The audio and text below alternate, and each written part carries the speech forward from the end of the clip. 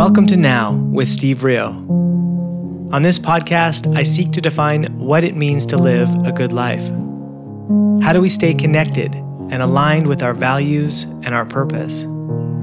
How do we prioritize what's most important to us? And how do we optimize and make the most of the time we have in this life? Today's conversation is with Ryan Lalonde. He's president and partner at MLA Canada. You can find them at mlacanada.com. Ryan is also an investor. We're actually co-investors on one project and hopefully more in the future. He's an advisor and mentor. He's a father, a husband. And he's one of the sharpest guys that I know. And we met through, well, I'm actually not exactly sure how we met, but I believe we got to know each other because Ryan joined the Nature of Work Alpha Trial back in 2019. And since then, we've just deepened our relationship through mutual interests. And this conversation really reflects the conversations that Ryan and I have in private. We spent close to 2 hours going back and forth about pretty much every topic you could imagine. Ryan ended up having a lot of questions for me, which was unexpected, but a lot of fun.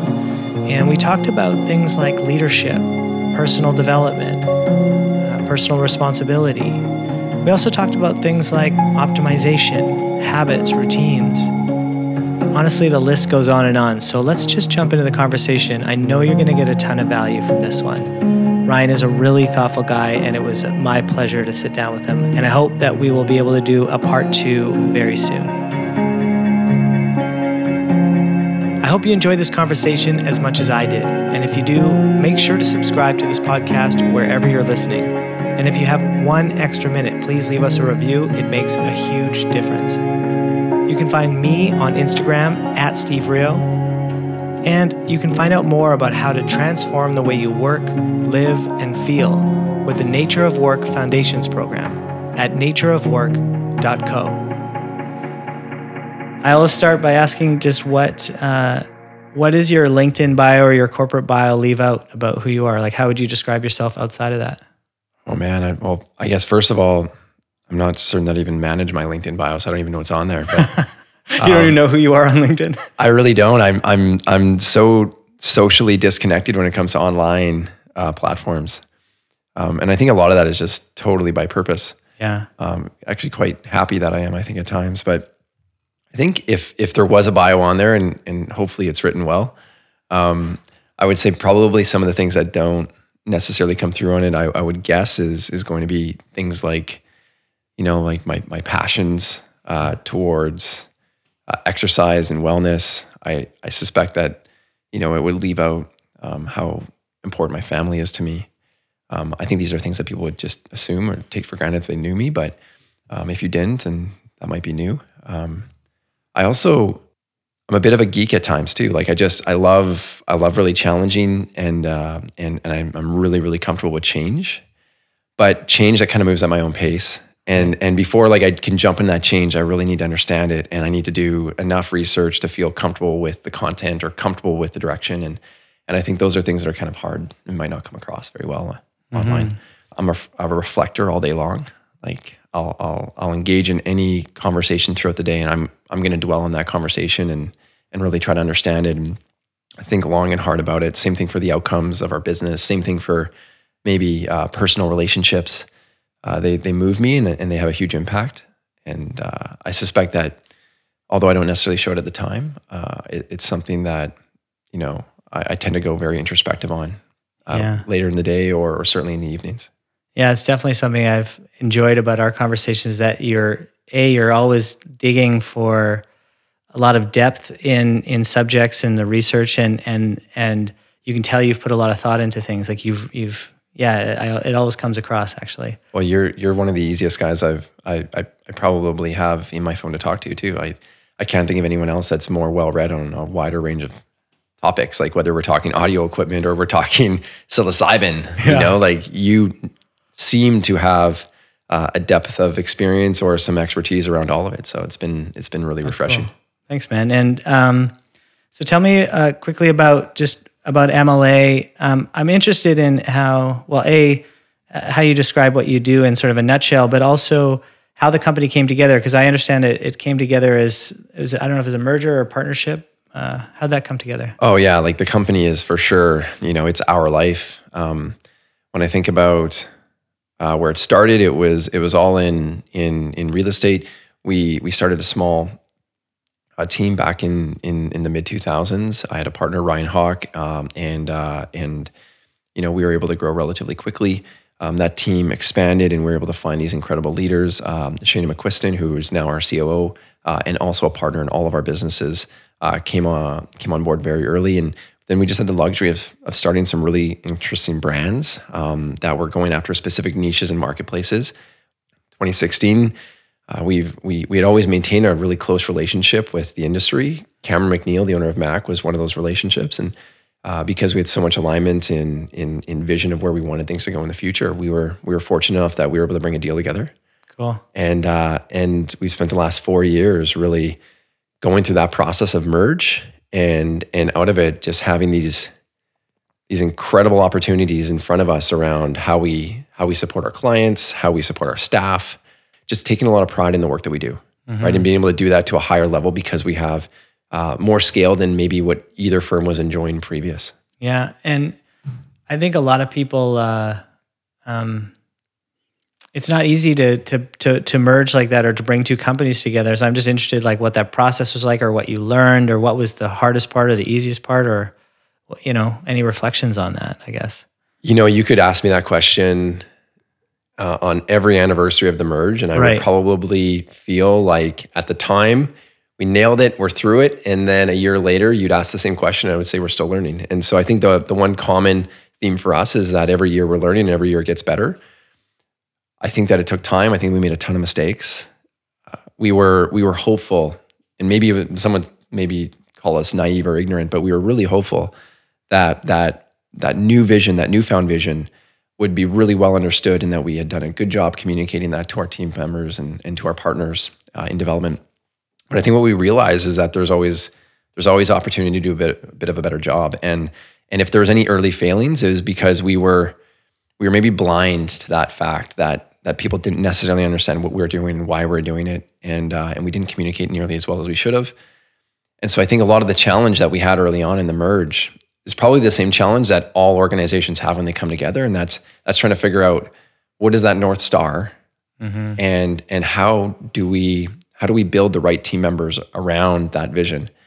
And the hardest part about a merge is that some of the skill sets and some of the seats on the bus that you had previous that were really important to either organization really do change. And it's hard to imagine how they will change, but what we've come to recognize is that they will.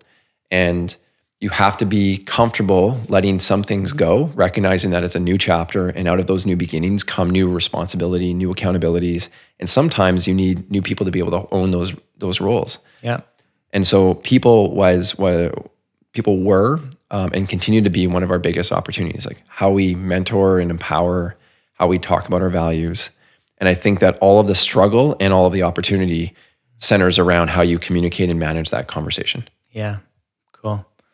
Yeah, it's interesting. I guess anytime you're growing a company, you sort of imagine people being with you forever, or you just, or I can imagine this, you sort of imagine a scenario where everything's going to work out and everyone's going to work out. And then of course, things change, and when you grow, the dynamics change and the skills change, and it's just not a good fit anymore in certain cases, right? And you got to work through those things. It's so hard because you want it to work out forever. Of course. Right? Yeah. Like you meet these incredible individuals that like are passionately adding value to your business. Like every single day they show up and they fight for these inches for you. And we had so many great relationships within our business. And it's not an employee mentality within our organization. It really is a relationship, and it's all encompassing because of the work that we do. And you don't want that to change. And so I think as leaders, you fight really hard to maintain it. And sometimes I think that we fought far longer than we should have. And the hardest part about that is that it really sets those relationships up long term to potentially not be as much a part of your life in the future as they would be if you would just let them run their course, right? Like when you're really forcing that and it just creates this challenge, this struggle. Yeah. And I think that maybe is one of those bright those big learnings and bright opportunities for us is knowing in the future not to push so hard and try to maintain status quo Right. past its due.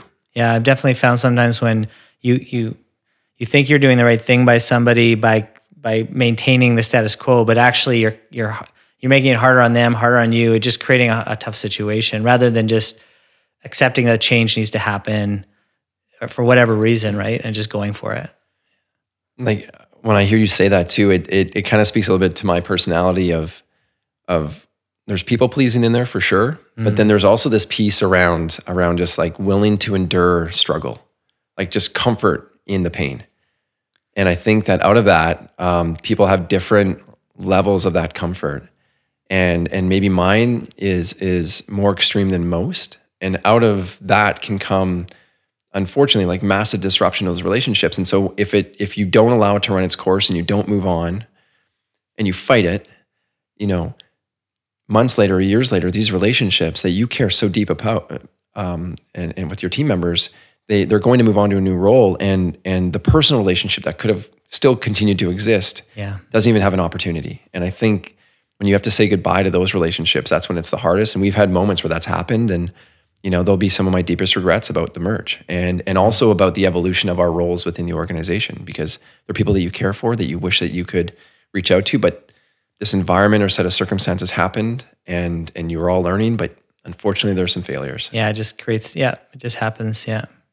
As I was exiting out of BrightWeb, that was, I think, the thing that I thought about the most was the commitments I had made to staff and to my team and to people. Like, what responsibility did I have to them to uphold that as I transitioned? Like, and in merging, it's the same idea. You're changing the ownership structure, so you're changing, some of the values are going to shift, and maybe what you're doing is going to shift slightly. And so, how do you, if you've made promises, how do you do that? Like, what are the ethics around that, and what is the values around that? Because things have to change and constantly evolve, right? So that's fine. But it was the thing I think I thought about the most through those months, actually. So when you think about that for yourself, how did you manage that well, and how did you think about how you were going to show up differently, knowing that was a potential threat? Yeah, I think the thing that felt right for me, and I don't think this is common or best practice or like recommended best practice, but I just felt the need to communicate what was happening really early in terms of the potential for an acquisition. I just felt the need to put it on the table with my team really early to say, I'm looking to move on. That doesn't mean this isn't a great company. And frankly, my learning is that I should have said that a year earlier than I did. And I still think I did it a lot earlier than most leaders or owners, business owners would, to say, my heart's not here, and this company needs a leader that's heart is right here, because this is a great business, and a great team, and we do great things. So I think there was that component, but I think the thing that I did get right was, as soon as there was like a strong idea that this was a real potential, I sat down with the team and I told them that. And it's really interesting because you have to balance too much information with teams, because a lot of people don't want the change. Like, we're pretty comfortable with change usually. I think that's usually why we're the role that builds these things, and it's not the most important role, but it's a certain type of role, and we're comfortable with that risk and that change. But I also acknowledge that, like, too much information is also overwhelming for your team, right? Like telling them too much about what's potentially going to happen is like just shakes up the ground too much for them, right? But so I had to balance that, but I just felt the need, like, I want to be transparent with you. I don't want to show up one day and say, hey, we have a signed deal. Companies changing hands in 2 months. Right. Like I felt like that, at least with the nature of my company at the time, and I don't know if this is true for all companies, but I just felt that was my responsibility. I had asked for that level of trust from them, that I owed that to them. So I think that's the main thing, was like just sharing as frequently as possible. And then I started kind of doing weekly updates, even if there was no update. So it's like, well, we still don't have the deal finalized, but everything is moving positively. So I do feel like we're still moving in that direction. I might be wrong, but I think that's what's happening still, That's interesting. I feel like I just want to spend like a second on that one. Yeah. So one of the challenges that as a leader we feel like we're faced with is that you want to share so openly. Right. You just want to be, all cards on the table, open book with your team members. That's generally the natural instinct that I think that certainly members in our organization want to lean towards. And the challenge is that what you're openly sharing is that there's no way for us to understand what this unknown looks like right now. Yeah, you're sharing how little you know about the future, right? That's right. Yeah. And so there's a recognition that as a leader, for many, that's not a comfortable state of being. Like it's really, really hard, I think, for people to be comfortable with that, especially when it's relates back to how you put food on the table for your family, how you're paying bills, how you're paying for your child's education. Like that's a hard spot to put people in. And I think trying to weigh that risk reward and understand, of course we want to be open and I want to be transparent with you, but I also know that this is going to cause an incredible amount of potential harm for you depending on how you interpret that change. And I want to save you from that as well. And then the other struggle is the other piece of it is that just, and you probably feel similar, we have a fundamental belief that loyal, driven, passionate individuals that are all in on initiatives create the best work. And so the moment as a leader you say, listen, I'm thinking about exiting, all of a sudden it really opens up a conversation around that. And does that rub off or does that begin to be modeled out throughout the business? Because Right. you know that a visionary is wanting to take a step back. Yeah, it's so true. I think that's one of the bigger learnings that I had. I used to overshare. I used to think that my team loved to jam on new ideas as much as I did, right? Like when we were a smaller team and it was kind of like we're all at the same table kind of vibe. And I actually had a woman who worked for me who I thought got really energized by our conversations because she'd participate in them and she was an operations person for me. She came to me finally and she was like, it actually really stresses me out when you share this much because I immediately try to solve the problem and operationalize your concept. But you tell me that it's 1 in 5 of these concepts that's going to be a real thing, but I can't help. My brain just goes to putting that into place and organizing it. And it's really hard for me. And that was a kind of an aha moment for me, was hearing that. I suspect that if you had conversations with any of the leaders around me, they would probably share a very similar thing. Like I always expected that you'd want to talk about new ideas and just start jamming on these really incredible opportunities. And then you begin to realize that, well, there was 5 really good opportunities a month ago and we haven't even checked those boxes yet. So let's maybe just focus on what we have currently on our plate as opposed to we take on more. I'm kind of curious though, that if somebody comes to you with that same opportunity and that locus of control is taken from yourself and now owned by them, and they start sharing these really incredible opportunities, are you able to forget that this isn't your opportunity and you're able to get excited with them and just start going back and forth, or does it have to be led by you? Like if you come to me with an idea that you're working on, you mean? Or Yeah. like it's totally unrelated to my world in that respect? Or? Yeah, like if I was, let's just say that I was a VP that was working with you, so one of your team members, and rather than you controlling the dialogue and controlling the envisioning of a new idea, if they're controlling that dialogue, they're controlling the pace and they're sharing with you, does that same enjoyment still happen the same way? I guess what I'm asking is a function of that, knowing that you're in control and that your mindset is much further down the path. Right. With that thought, because probably before you've ever shared it with your team member, you've probably been thinking about it on your early morning runs. You probably been dinner table talk with your family. Like, you've been maybe somehow, some way giving this some thought for weeks, if not months. That's right. It's been incubating, and then you start sharing it at least 30 or 40% incubated. Yes. Yeah, interesting.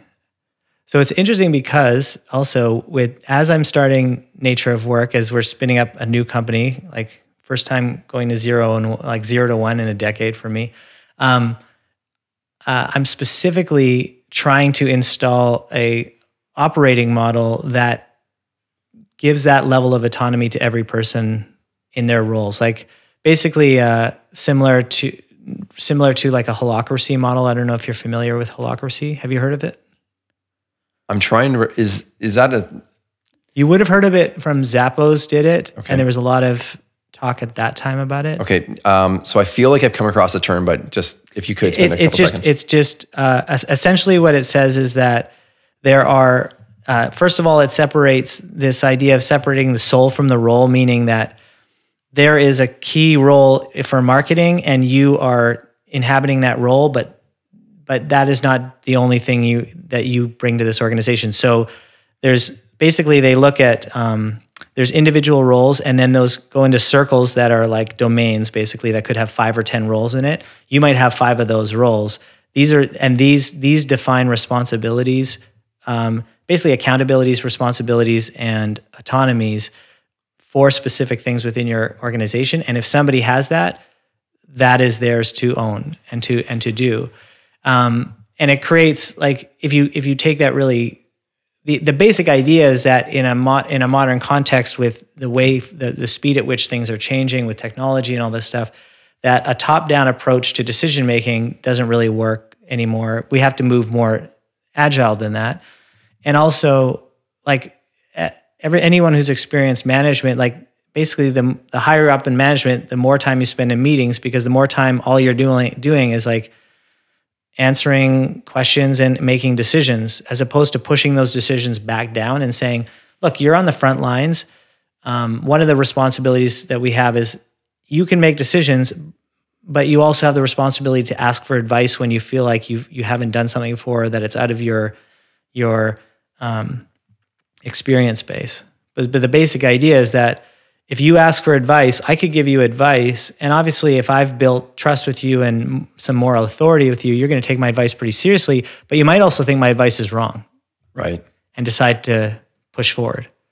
And as long as you've done that and you haven't made anyway, it's just an interesting way to think about this. But it actually starts to install exactly your last question there, just about basically about, oh, well, what happens when it's flipped around on you and somebody's sort of is steering the decision making, and is what's the comfort level there? Because I know I have to actively shift a bit further in that direction to basically hand over that control and give up that control. Right.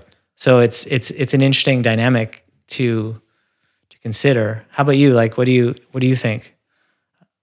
I think, there's the 95-5 rule that I try to remind myself of on a daily basis. And that rule speaks very similar to the line of thought that you just shared, which is that 95% of the efforts and of the productivity and the successes of an organization will not come from upper leadership. It will come from the values and the culture that you create. And that's really another way of thinking about culture and values to me is a decision-making framework about how to show up. Beautiful. Like every day.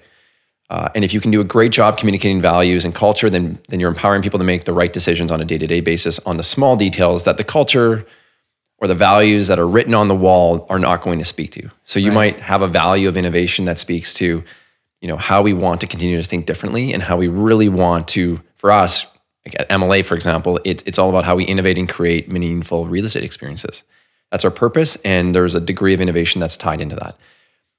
But that's really challenging, because what does that mean when you're editing copy on a project mass email?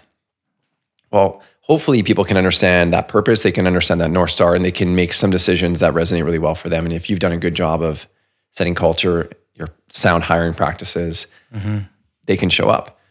So the 95-5 rule is something that resonates with me, but the hardest part with it is making sure that you're willing to take that medicine as well, because you have to be able then to relieve yourself of the responsibility that you feel or that mass media places on leadership roles.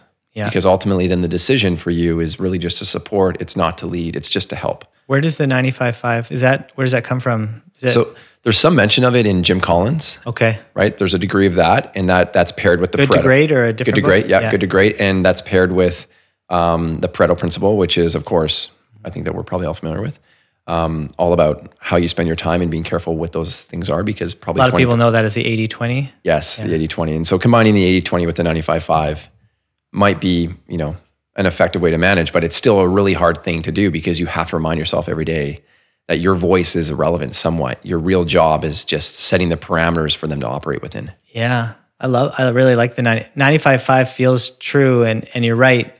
It's like you have to admit that you have a bias to your own ideas and you think, a bias to thinking you're the smartest at something, but typically, like most of the time you're not. And that to trust experts, that's why you've hired them.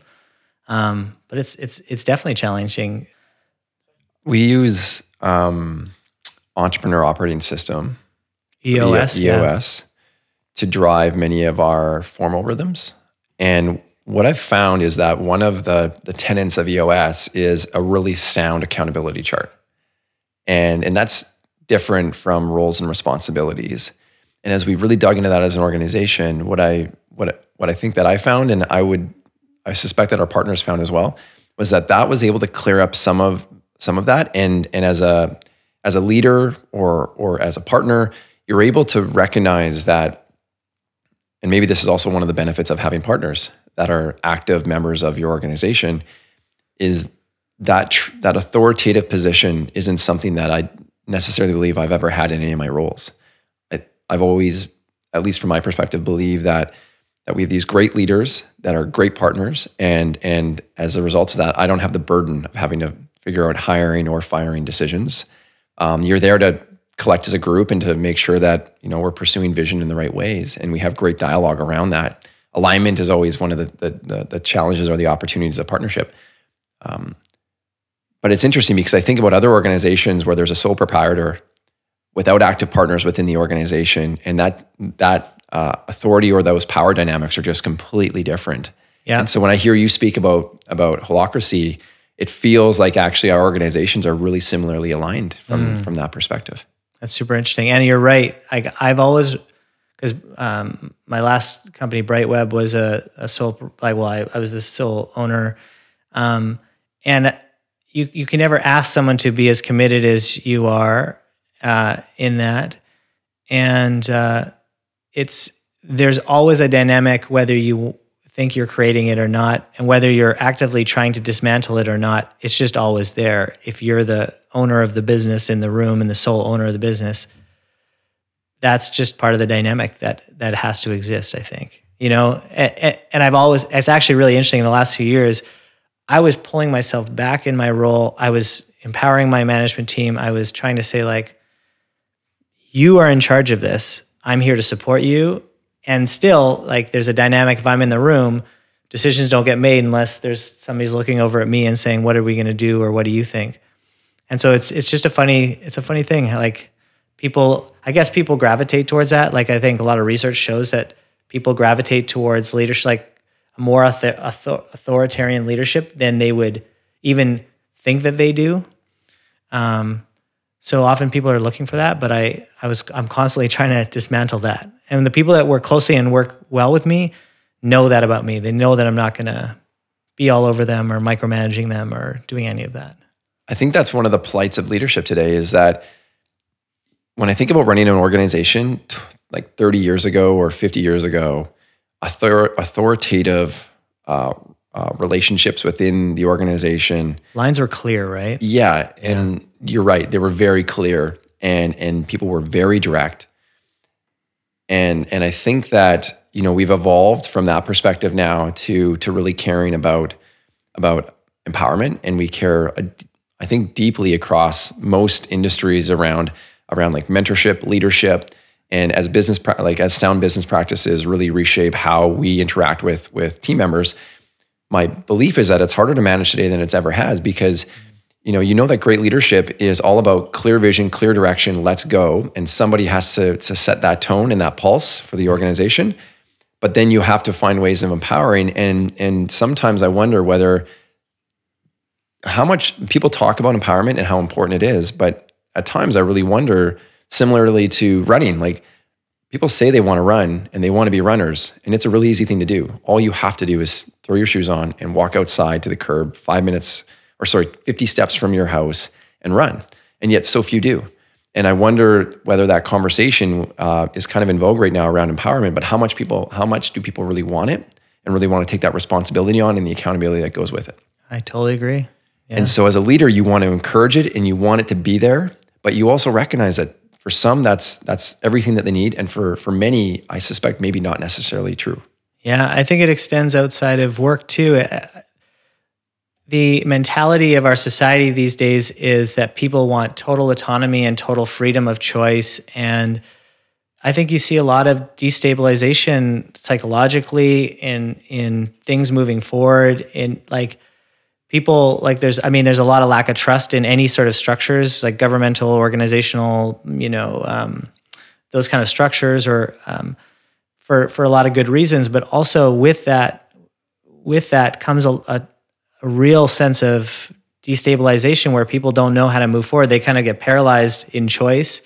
And you see that inside of organizations all the time. People say they want to be a leader, but as soon as that comes with accountability, it's really scary. Like it's a certain personality that I guess like doesn't mind being wrong a lot. That's the easiest way I can describe being a leader is like, you just got to be comfortable with being wrong a lot. Right. And I share this privately. I don't share this publicly often, but to be a great leader at times, you almost have to be a bit of a sociopath as well. Yeah. Like you have to be able to separate these really tough decisions from everything that you feel about the pulse in the organization and the relationships that exist within it and outside of it. And that can be a really hard thing to do because you have to act objectively, even though you're bound by these subjective opinions of team members, of initiatives, priorities. Like that's a challenging thing to weigh at times. Jordan Peterson talks a ton about tribalism, and he talks a ton about hierarchy. And out of the hierarchy come power classifications, if you will. Yeah. And I think it's interesting because I find that there's times where I feel like I want greater autonomy in my personal life and I want the ability to choose. But what I do recognize is that I'm very appreciative of the work that Google does from algorithm-based studies of my habits and my routines to make really strong recommendations that allow me to be a little bit more efficient in how I shop for new services or shop for new products. And so if I had to choose between one or the other, I would probably choose to have my hand held as opposed to have freedom of choice. Yeah. And yet I still believe that empowerment is important. I think within companies, the great leaders are able to find ways of nurturing people through that fear of making the wrong decision. Mm-hmm. And hopefully over time, like just 1% gains every single day, hopefully you can just empower those team members to be comfortable being wrong, as long as you're not wrong too often, but they can be wrong. And they take they take that on with the same passion that they want to speak about empowerment and how they need that autonomy. So I think that's something that we try to spend a lot of time on, but I still feel like we're so early in understanding like how that really manifests itself in the company. And I'm trying to figure out how I feel about that just in the real world, like outside of the business with my wife or with my children. Yeah. You just said a whole bunch of things I want to speak on. The sociopathic piece is really interesting because I've come to recognize that myself, that if you look at most people who start businesses or who are in top leadership positions, they're somewhere on the scale of having those the ability to think that way, because otherwise it's really impossible to run a business if you can't separate the emotional side from it, right? And sometimes and I think there's lots of ways to do well by people that you may have to make a hard decision around. You see, there's ways to mitigate that. However, you often need to make. I think part of being in leadership is often making the right decision for both parties, even though one party doesn't yet see that or agree with that. Right. Right. Or just saying like we have to move this direction, and that means this thing changes over here. And I know I say we are going to do that, but we're not going to anymore. But it's dysfunctional otherwise, right? So there's some level of that. There's, the definition of a sociopath kind of has a connotation of like these really impulsive reactions that that individual is able to relieve themselves of the emotional commitments that come with it. And I think I don't mean sociopath in the terms of being impulsive, but I certainly mean it in the ability to free yourself of the guilt that's associated with these tough decisions because of deep personal relationships within the company or within these external decision relationships. Like, that's the part for me that can be so hard to weigh. And from the outside looking in, it can appear that you don't care. Yeah. And as any leader knows, I don't know any leaders, luckily through YPO or EO, that don't absolutely think and give deep consideration to all the horrible outcomes of tough decisions. Yeah. But then you have to find a way to focus on the future and to think about those that you're supporting as opposed to those that are being negatively impacted. So I don't know how you balance that, but I know that as a leader, it's really hard. And I think it feels like it's getting harder today than it was, decades ago.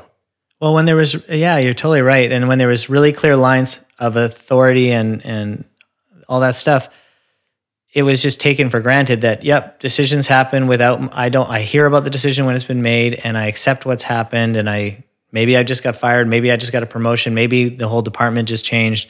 I'll find out when the decision, that's just kind of how it goes. And now I think people believe, or maybe some really do want transparency, but I think a lot of folks, the same way you see this with social issues now, but inside of companies, people think they want all the information, but oftentimes they don't. I often see my role is figuring out how to filter the chaos that's when the business is like the hull of the boat and it's cutting through chaos, how much of that do I filter and how much of that do I share with the team as it's happening, in order for them to be able to function and go about their lives, right? And do their job and not be sitting up at night wondering about their role and so people think they want all this transparency, but I'm not sure that they actually do. I don't know that we do around social issues. The world is in many ways, I would say most ways, getting better. There's lots of interesting political issues, especially down in the States and stuff like that. There's a lot of crazy stuff going on, but what's really happening is that we just have way more access to information about what's going on. Right. So shit looks like it's just everything's on fire. But honestly, if we compare this to 300 years ago or 500 years ago or 2,000 years ago or different civilizations, this is incredible. There's a lot in there right now. And I'm thinking, a little bit how I'd probably respond to that is in terms of being that filter. Yeah. Which is a really hard role to play because what I think is so easy for us to say, but then it's really hard to put yourself in the perspective that it needs to be when you're sharing is that even if you run a small team, even if there's just 20 people on your team, when you think about disc profiles, they will fall across a range. And so how they interpret that information it's always different. Is different. It's so unique. Yeah. And everyone will have a different sense of change and how they react to it, as well as the way that you have to storytell that change. And I think that that's the hardest part is that in order for you to be wide reaching, you have to be able to share, but then you also recognize that you can't share the way that every individual needs it to be shared, because if we were to focus on that every single time, the moment that you scale beyond 20, I think it becomes a very time-consuming process. And so the great leaders find a way I think the best leaders find a way to do that really, really well and try to make it meaningful, because the first thing that I have to believe that a team member, and I even do it for myself, when I hear news, it's what does that mean to me? Yeah. Right? And if you can't, as a leader, be great at anticipating what that means to them and being able to share that story, I think that there's a lot of confusion around change then. Yeah, that's really well said. You have to think about the nuances. I've come to think about certain team members as being my indicators of certain feelings. So some people who are a bit more outlier are actually quite useful to know who they are and go and talk to them and see see how they react to some news, because that will help. They may be more extreme in their reaction, but it gives you an indication of others, and it's really interesting trying to wade through those moments. As you say that, I'm smiling a little bit because feel really fortunate. I have 3 partners in our core business, and then we have a Fraser Valley office where we have another partner. And all of them interpret differently. They're all such different personalities. And you're absolutely right. When you're trying to stress test a belief, you can pick up the phone and have, 4 conversations, and you have 4 reactions. And if all 4 of them respond somewhat similarly, you know that you're probably onto something. Yeah. And if there's some pushback over here, you can think about their disc and you can think about why is that pushback, and you begin to try to work through the problem. I hadn't thought about it like that before, but that's a really useful insight. Yeah, what you just said, it's decide, and then when you're getting that feedback, and assess the profile and say, am I communicating this wrong? Or is there something off about this? Like, is there some nuance that I can get right? Because ultimately it's a ton about storytelling, as you just said too, is communicating the right information in the right way.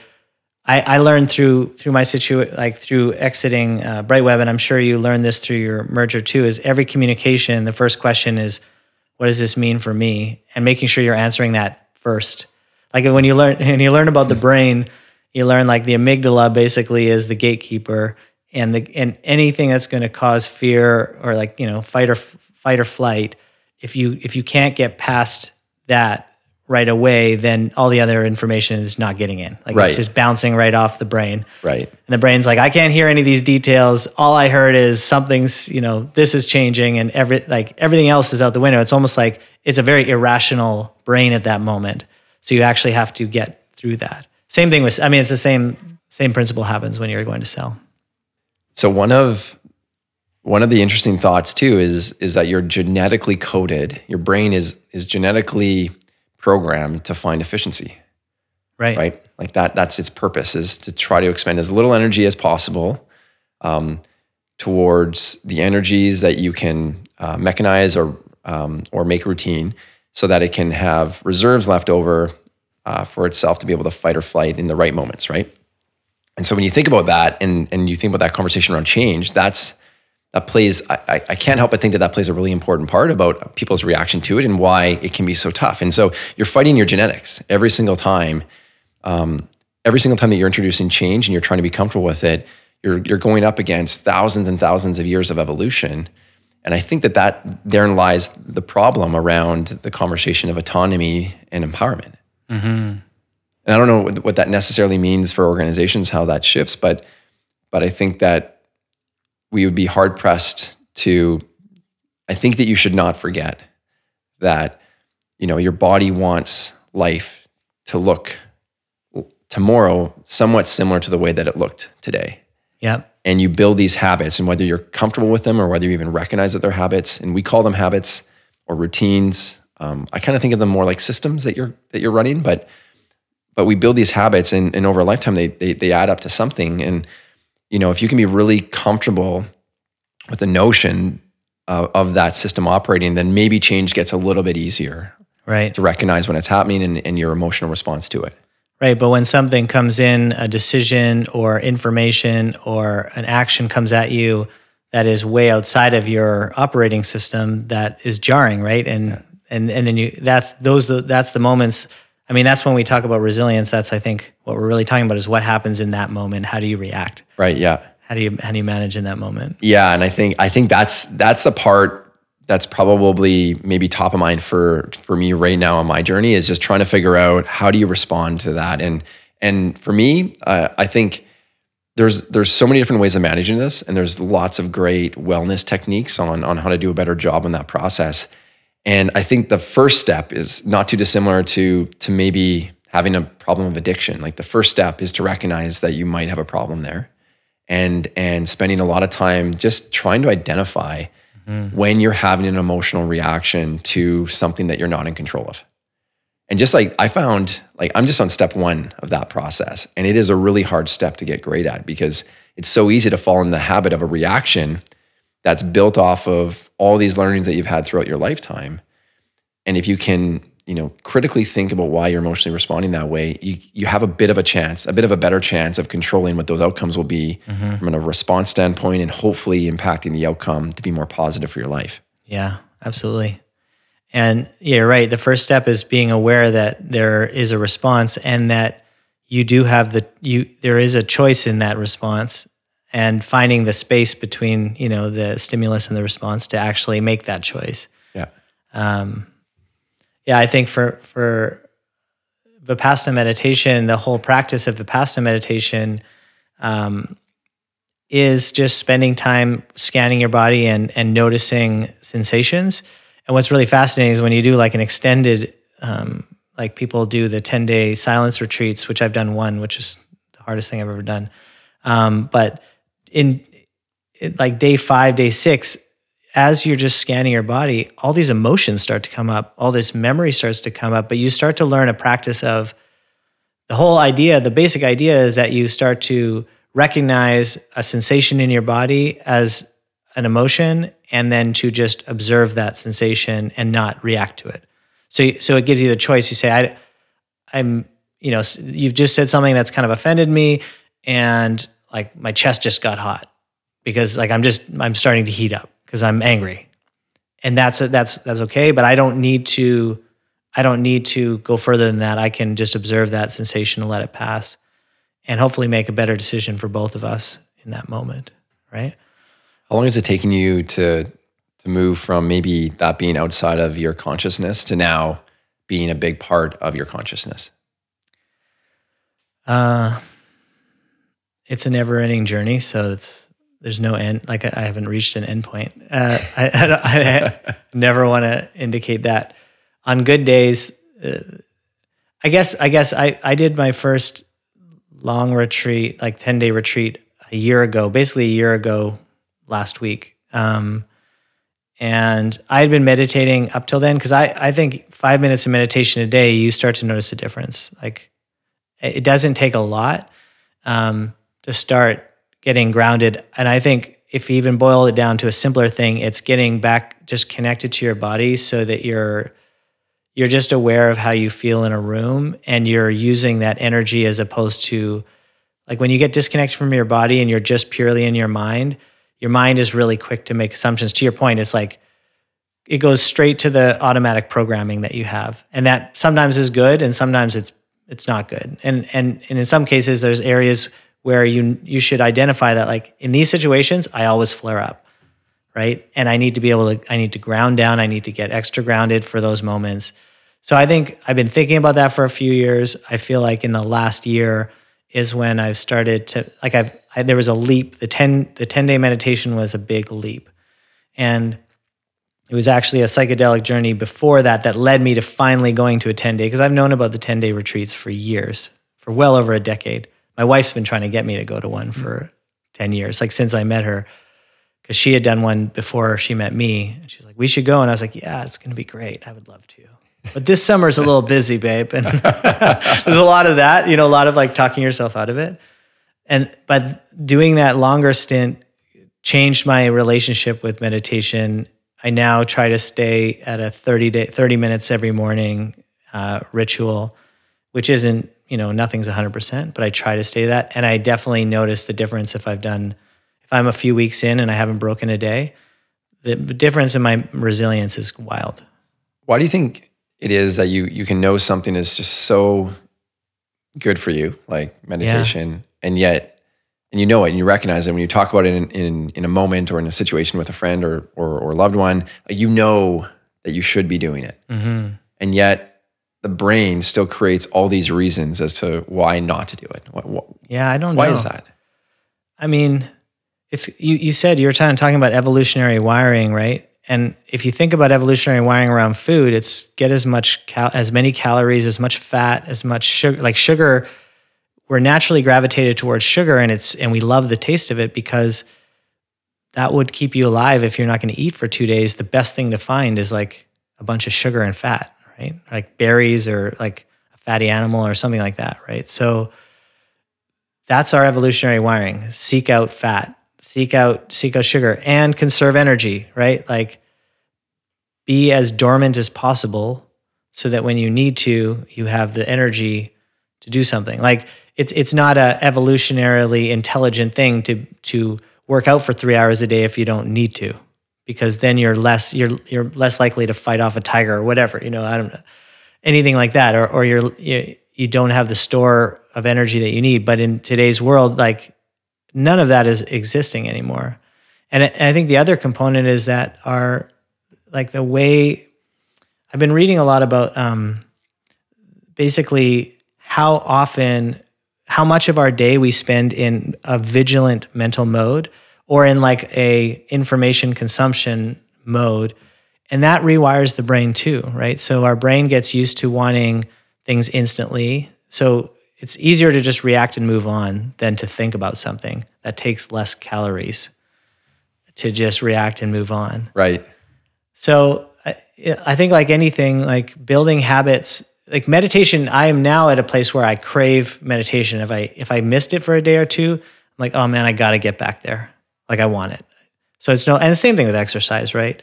If you haven't exercised in a few months, and I'm just experiencing that right now, I hadn't exercised in a few months, getting that first week in is hard. Like I did a day, I'm like, I'm going to go every day this week. And then I didn't do it for 3 days or 4 days.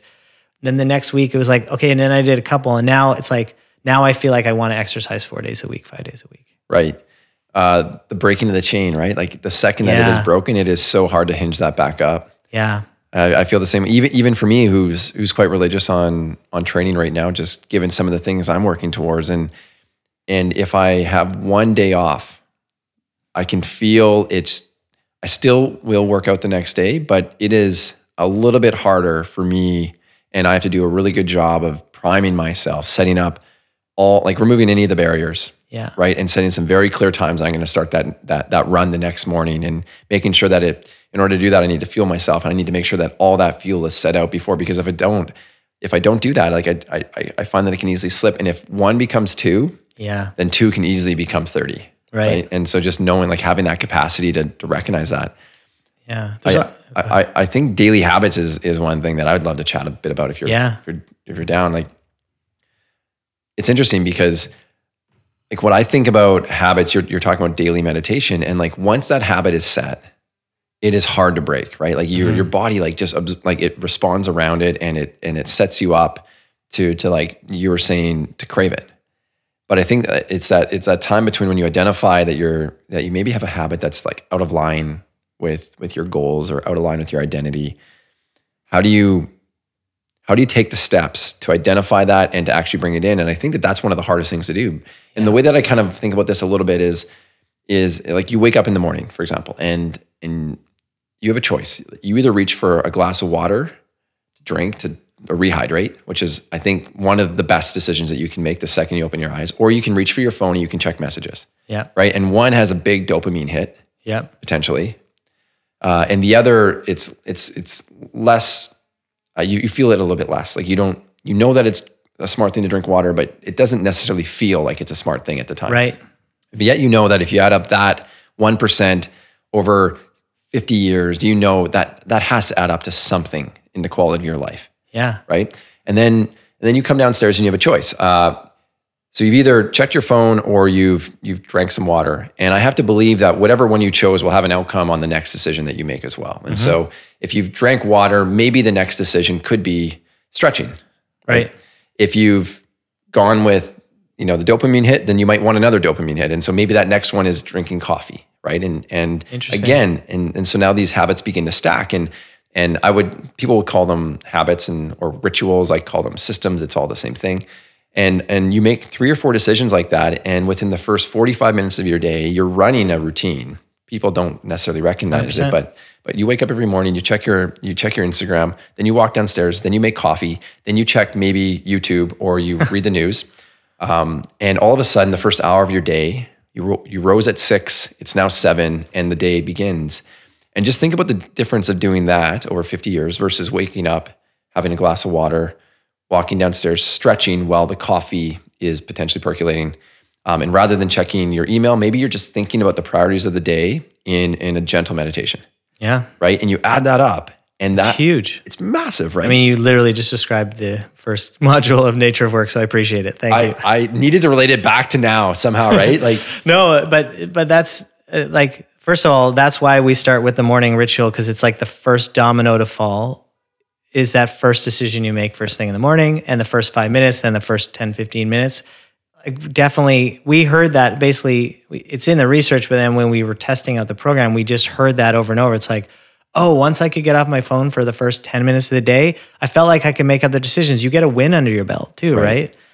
And you're not setting your brain off on this tangent that, like, when your brain is a vigilant, machine, and basically if you tell it, hey, there's lots of information coming at you, you need to just stay alert and stay distracted, and by looking at your phone first thing, that's what your brain's going to want to do, and your brain naturally gets into that mode for the day. Like, I feel like you can set the tone and the pace for your day with your morning actions.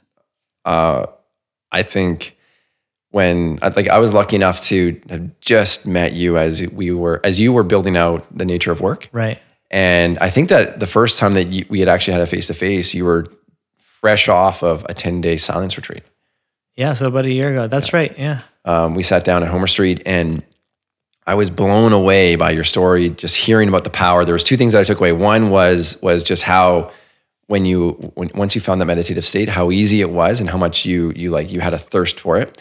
And then the other piece that I will never forget, which is just the relationship between mind and body, was that you were trying to assume a pose, and you'd been working on that pose, I think, for almost a year or two, and you were never able quite to achieve it. And then I think within the first 4 or 5 days of being completely distant, completely introspective, right, you were able to achieve that stretch. And I can't remember exactly what it was. I believe it was something around a lock, behind body lock. Yeah.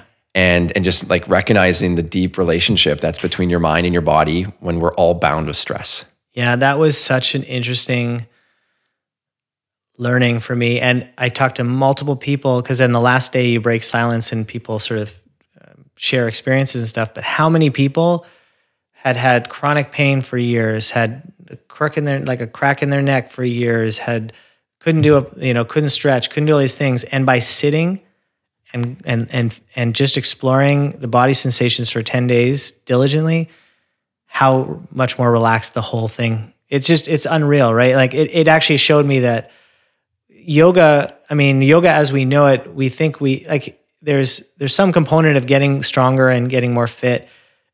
But yoga used to be like you would do poses as an expression of your inward yogic practice. So you could do these poses because of your meditation practice, because of your inner work. So they were an expression of your inner work, not that you would do those to get to those poses. Like it wasn't, it's a combination, it's a give and take, but it's interesting to think about it that way. So I left that conversation and I was so excited. And then you had agreed to take me on for the alpha test of Nature of Work. Yeah. And at the time I had no idea what I was getting into. I just thought that was an interesting conversation I had with you. And I thought that I knew a little bit about wellness, and I thought I knew a little bit about how I was spending my energy. But then when I jumped into now, what I loved about it more than anything, do you call it now, by the way? Yeah. Give and take. Yeah. Yeah. When I jumped into that, I was blown away because I started thinking about all the things, because I think one of your early modules, and I'm excited to do the next version of it, because even the alpha was so powerful for me. So I can only imagine what the final product looks like now. But it forced you to write down the habits that you're practicing. And so you just log your day. And it's so odd how if you just do that once and you just literally, I opened my eyes, what was the next thing that I did? And then what did I do after that? And what did I do after that? And you look at these things on a piece of paper and you're like, oh my God, why am I doing that? Mm-hmm. That doesn't even make sense. I didn't even know I was doing that. Like I'm running these scripts and I'm doing it every single day. And it is so bad for me. It's back to what you said earlier. It's like just becoming aware of something is really the first step. Because we are on autopilot most of the day for a lot of the things we think, say, do, right? Like we are just on autopilot because otherwise life would be unmanageable. Like we need habits. So it really boils down to habits. And that's why it's a daily practice thing. And like you and I have read, I was actually really happy that you got a lot out of the program because I felt like, well, this is someone who's spent a ton of time thinking about these things, probably read a lot of the same books, listened to the same podcasts, and my conclusion was that all that information is useless unless you have a system to your language. Like we actually call it a personal operating system now. Like that's how I talk about it, because unless you have a system that you can basically make very consistent so that it takes the decision making away from you in that sense, like you can stop worrying about it because you have a set system. Right. That's all the information. Like knowing that something is good for you is not good enough. Doing it once in a while is not good enough. Being consistent, even if it's on a very small scale, is what makes the biggest difference, I think. When people hear the word system too, I have to believe that most people's back hairs just go up and that they get really nervous because when you think of a system, you think of something that's constraining you, that's not creative, that it's something that is going to be so rigid and controlling that you're going to lose autonomy over your day.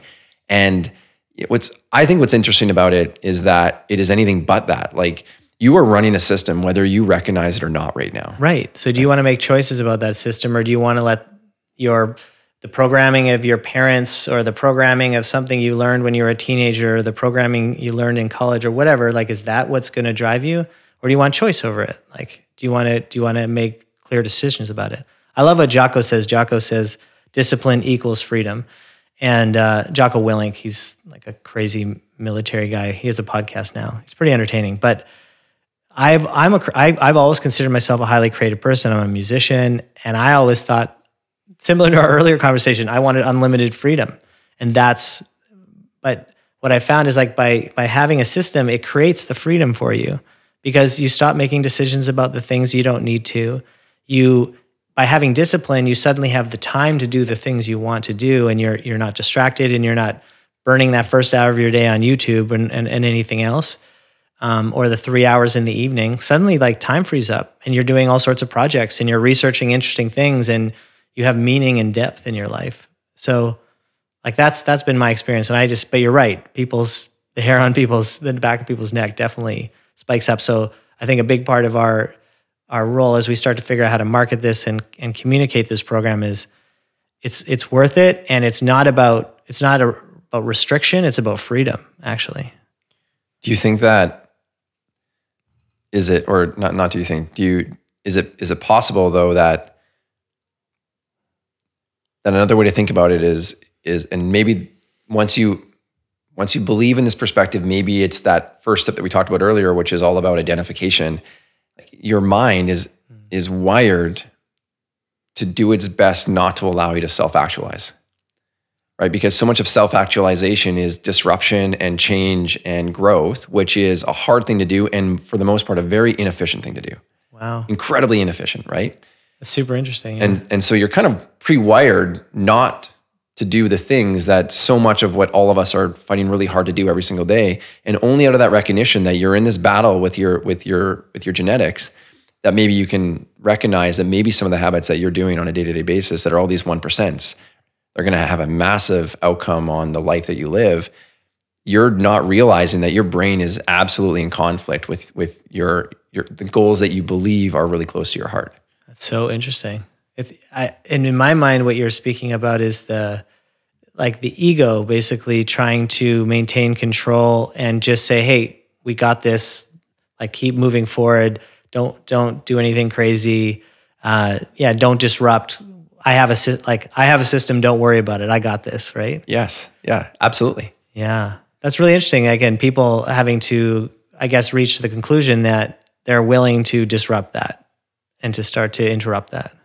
Yeah, and hopefully just like a little bit of the recognition that maybe you're working against the system, or the system your mind isn't working the way that you think it is. Maybe you don't actually own it to the same degree that you think that you do, because of these evolutionary criteria to be able to procreate, right, and to be able to survive. And so, nature of work was incredible at just helping me understand that some of these systems that I was running were actually really, really good. And it was I found reinforcing and like it felt great that I'd made good, healthy decisions. And then there's other parts of my life where I just recognized that I need to make some change. Otherwise I should add up all of those bad habits, and I should think about the outcome of what they're going to look like when I'm 70 years old.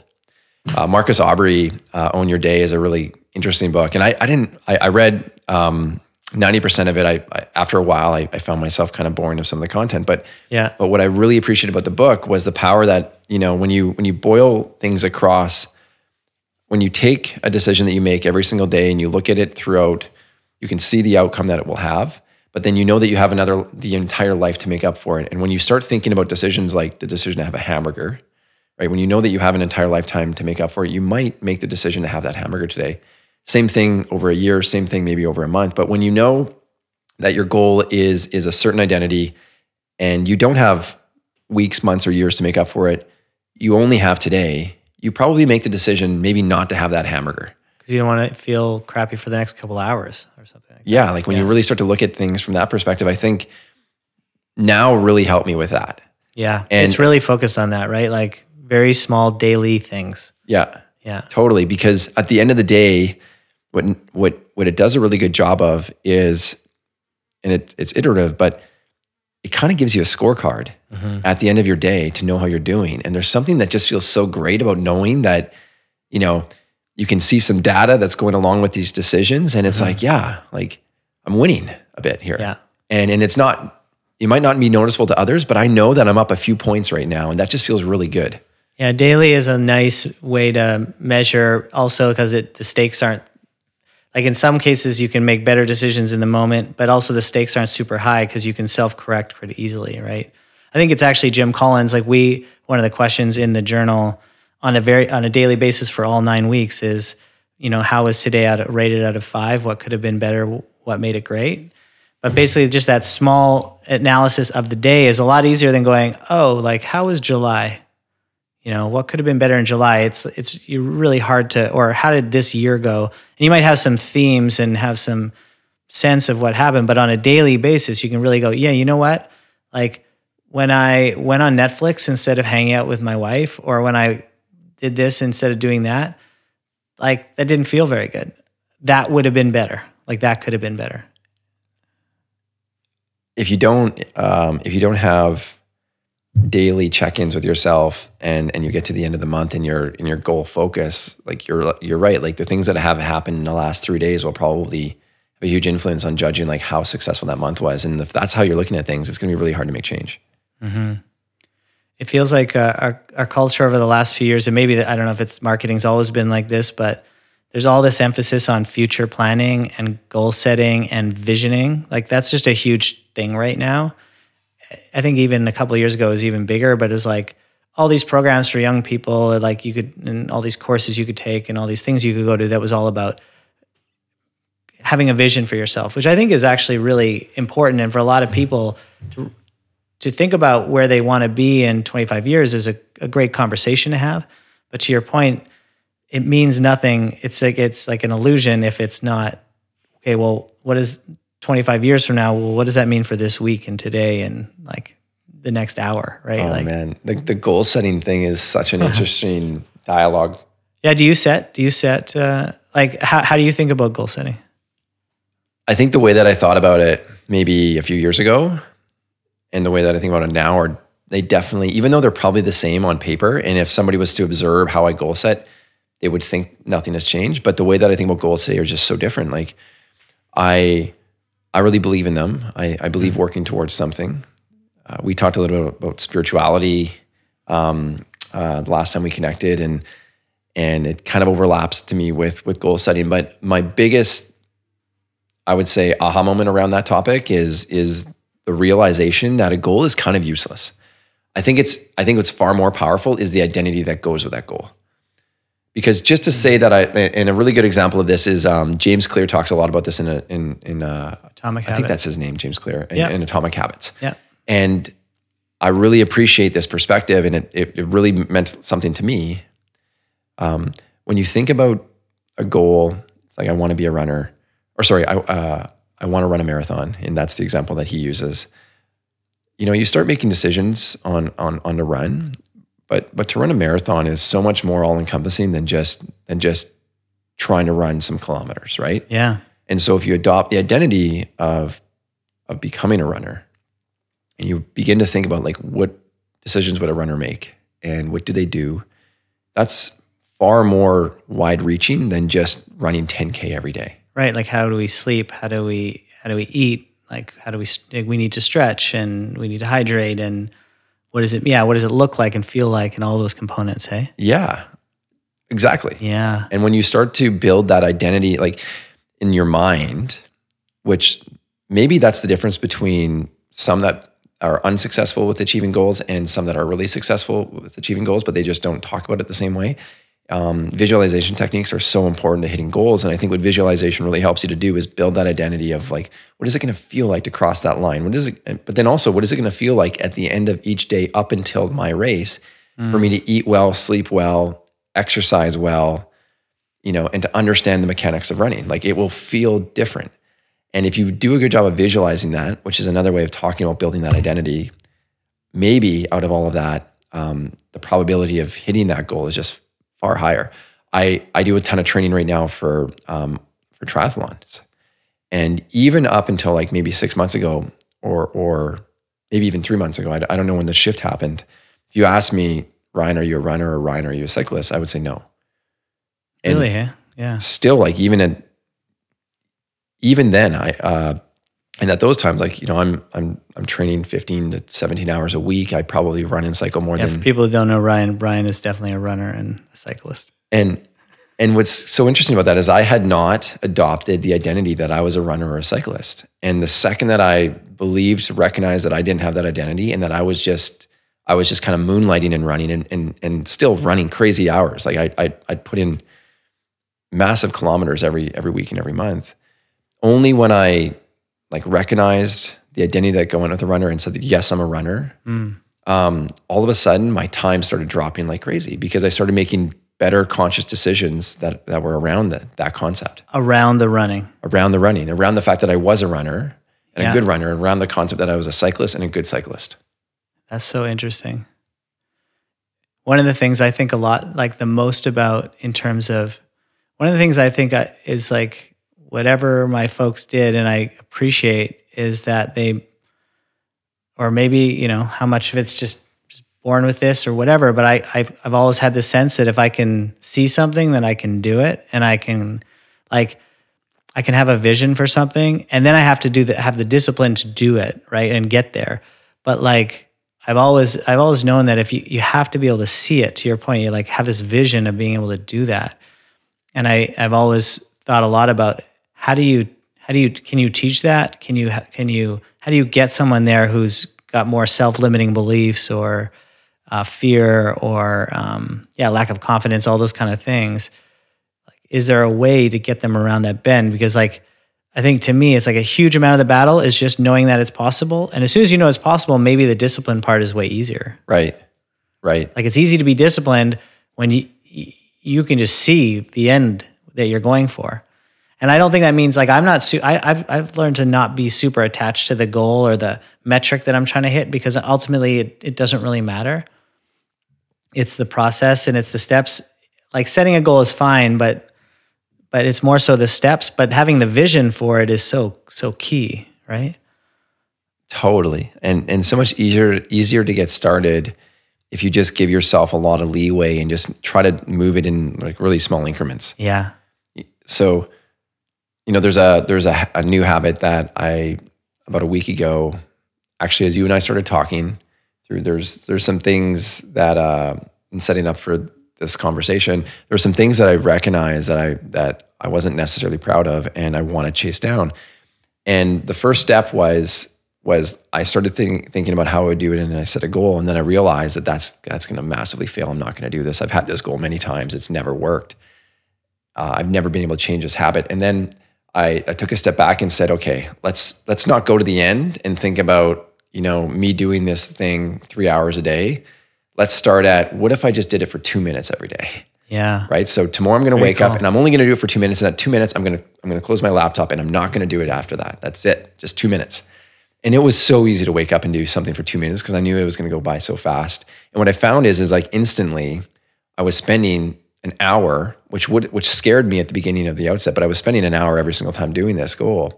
And I think that that's a degree of what you're talking about, which is setting yourself up for success. And part of it was the recognition that I had something I needed to change, thinking about the end goal in mind, but then being really, open with myself to take a long time to get there. Mm-hmm. Didn't need to happen overnight. Yeah. That's super cool. I think it's super important when you look at all the habit research. That's what it all boils down to is make small incremental things, set goals that you can achieve. Like the 2 minute thing is a great hack because your amygdala goes, yeah, okay, you can have the 2 minutes. Like I don't need to conserve energy. You go for it, and then you build trust with yourself that you can do it, right? And it gets easier. Yeah, and it feels like you get some of this early momentum, and it's easy to get lost in it, and if you're the type of personality like yourself or like me, I think just knowing that you called it a hack, that's the perfect way to talk about it. You can trick your body into adopting a habit really easily as long as you can convince your mind that it's going to be very simple. Yeah. The habit, I was thinking, because something you asked me earlier about, why is it so hard sometimes to say meditate or to exercise and things. And like when you look at that, when creating habits is it's a cycle and it starts with a trigger. And so to your point, like setting a time when you're going to start it, being really specific, doing it consistently at the same time every day, same place every day, whatever is consistent as you can be, but it ends, and there's steps in between, but it ends with a reward. And the reward indicates that you should do it again. But a lot of the things that we're talking about, whether it's like building a company, whether it's running a triathlon, which is a tremendous amount of work, or even just becoming a solid jogger, or learning to meditate, like these are not things that you do once. You don't go for your first jog and be like, wow, that feels amazing. I'm so good now. I love jogging. It's obviously, you actually are probably exhausted and your legs hurt and you wake up stiff. And, like it takes a while before your body goes, oh, I love jogging. It's really good for me. I feel great about it. Same thing with meditation. First, you're just like, this is frustrating and annoying. I don't get it.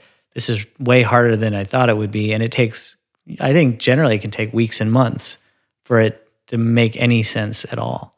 And some people take 10 years if they're going deep on it, right? Right. Or 50 years. The power, as I've experimented with meditation and certainly doing my best to incorporate it into my daily.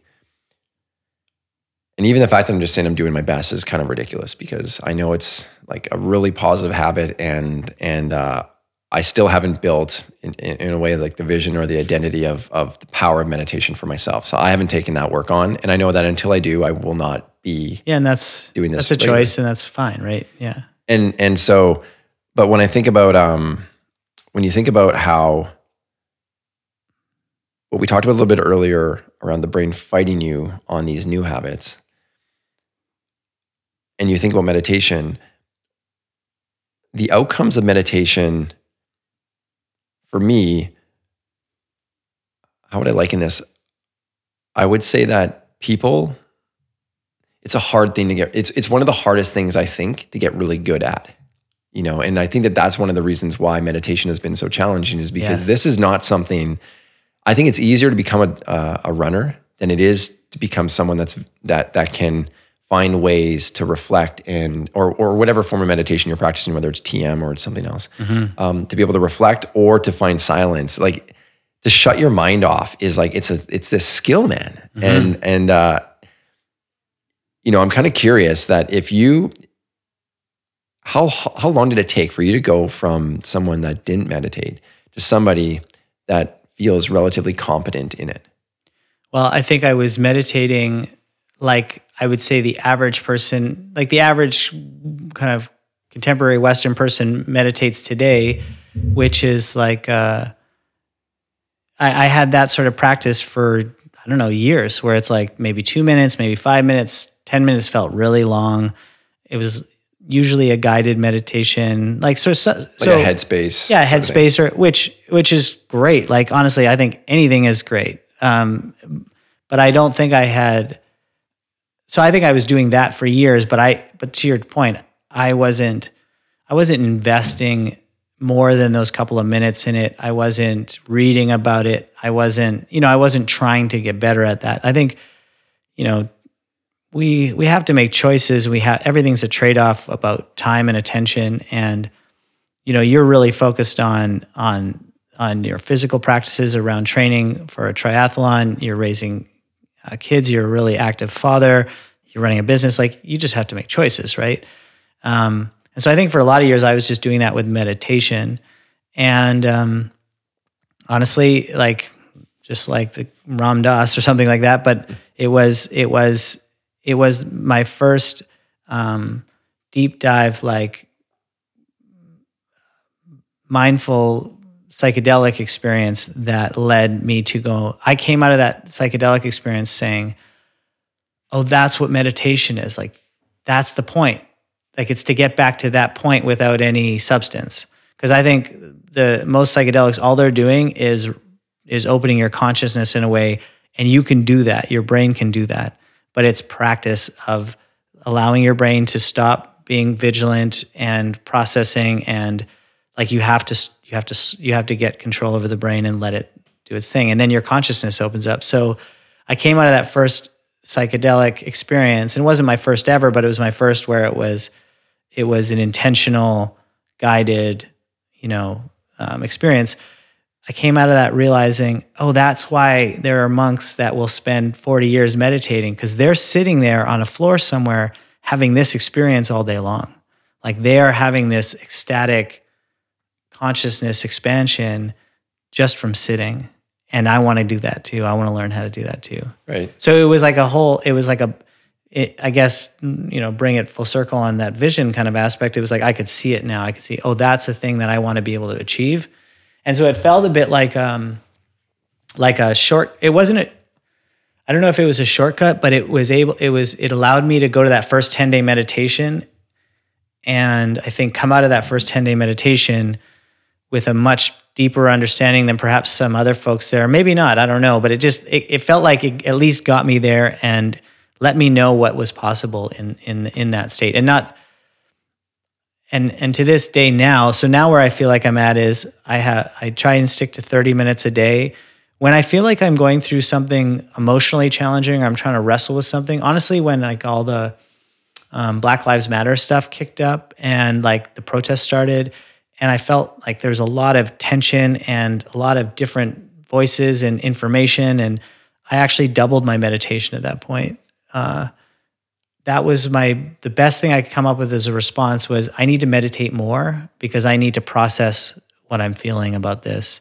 And I need to just process. So now I feel like I'm in a place where I'm pretty consistent, and some days are awesome and really beautiful. And some days are super distracted meditations. And I feel like every 5 seconds I'm thinking about some work-related bullshit, So it's like, it's a practice. It's a lifelong practice, and it's just going to go like that. The psychedelics is a pretty hot topic right now as well. It is, yeah. Right, and just the exploration of it. There's notable podcast celebrities like Tim Ferriss that are dedicating. Yeah, he's really switched his whole, like that's his main thing now. And seen like how he's been able to maybe change the narrative to some degree around it, but then he's also been able to support that with financial commitments towards research. Yes. I started reading and following the power of psychedelics probably about a year and a half or 2 years ago. And what sparked it? Your interest in understanding it. So there's a book called Stealing Fire. Yep. You read it? Yes, I have. Yeah. By Jamie Wheal. Yes. Is that Jamie Wheal? I want to say Wheal, and there's another author on it, but nonetheless, yes. Yeah. Yes. And that was interesting because it talks a lot about flow states, yeah. and it talks about some of the ancient rituals around using substance in order to achieve a flow state. And then it transitions from psychedelics into maybe some of like the physical activities. And it literally touches on everything from porn to video games, yeah. right? And ultimately all of them are like state changes where you're able to find a degree of flow and create like a stir moment. And so it started with me on that book that was recommended by one of my forum mates, and I loved it. Wilnick is in that one. He's quoted a few times, right? Jocko Wilnick. And then from there, I went into Michael Pollan. That was a book that was published around the same time. Michael Pollan. Change Your Mind? Yeah, How to Change Your Mind. Yeah. And that book has been huge in terms of changing the narrative or mainstreaming the narrative. I thought it was just like what I loved about it. It was someone that was absolutely anti-psilocybin and anti-substance use in order to achieve a different state. And seeing him go down that journey of learning and then landing in a place where he recognized that there's a lot of power that came out of this. And it's so easy to forget like the political influences on why some of these substances are banned, right? And maybe psychedelics is one of them.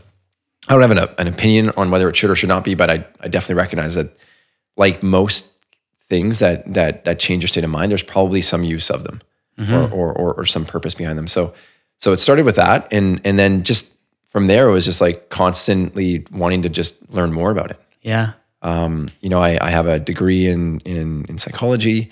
That was I didn't know that. That was some of my early learnings at structured education, and then from there, it's just been very, very interested in understanding flow state and understanding how to create these moments where you can be like really in the moment. Yeah. And training gives me that at times. Yep. But there's other times where like writing, I can just get lost for hours. It's an amazing feeling when you get lost in something, right? Yeah. Music taught me about flow states first. Oh, and when you hit it, you just want to go back to it, and you can't always find it, but you'll do your best to set up an environment that really, really allows for it. Yeah. It's really interesting that when you look at the research around flow states and meditation like if you look at the brain of somebody in flow, in meditation, or on psychedelics, it's a very similar brain state, where your ego is out of the way,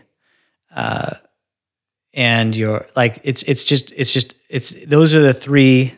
They come together, and it's so interesting that, like when I read that, I understood that. I thought, oh, that's so incredible. Like that's why I'm drawn to these areas, and that's why psychedelics can be so powerful. Psychedelics have a whole bunch of other things going on, but it's super interesting how that's the case. Do you think that at some point in the future we're going to see the ability for psychedelics to become mainstream, similar to the way that we're making progress on cannabis and the stigma that's really, or the way that cannabis has been really released from the stigma that, kind of was surrounding it over the last 20 to 30 years? Yeah, I there's already public psychedelic companies on the public markets. Unfortunately, most of those companies are not doing anything real. They're just in the bubble. But it's interesting to see that, like you see Kevin O'Leary, Mr. Wonderful, endorsing MindMed, a public psychedelic exploration company. And so I think, like if you look at that, that's really interesting. And then what I've just noticed is that, so I've been in the space, back in the space. So myself, like many people had, I had psychedelic experiences as a teenager in my early 20s kind of thing, that were just recreational and whatnot. And then I really stopped for at least 15 years. Like I basically got into business building mode and being a serious adult mode and all these kind of things, and thinking like, oh, I need to be in control. And then in the last few years, started getting really interested in seeing the research that was starting to happen again. So in my world, it is mainstream. And the more conversations I have with people, the more I realize that even if they don't think of it as mainstream yet, the stigma is quickly disappearing. And that there's very few people that I bring it up with, because I do it actually as a bit of research right now. It's like, just bring it up with people and say do their eyes get wide and do they look at me like I'm crazy? Or do they go like, oh yeah, I've heard something about that? Or do they go, yeah, I hadn't heard about that at all, but that's super interesting. And just think of it as like a new frontier of science, which is what it is in my mind. I mean, it's an old frontier that's reemerging. It's actually thousands and thousands of years old if we get away from the Western medical model. But yeah, so I think it's already on its way. I think the amount of people talking about microdosing, I mean, Silicon Valley, you look at places that are often on the cutting edge of things. In Silicon Valley, it is very common to talk about LSD, psilocybin, DMT, microdosing, any of those things. It probably comes up in job interviews quite often. Right. And where do you think where do you think the notable changes over the next 5 years will be around it? Yeah, I think for me, it's really interesting because I'm really passionate about the space. I'm an advisor to 2 nonprofits in this space, working in totally different areas. And I was approached to head up an early stage investment fund in this space, which I actually turned down.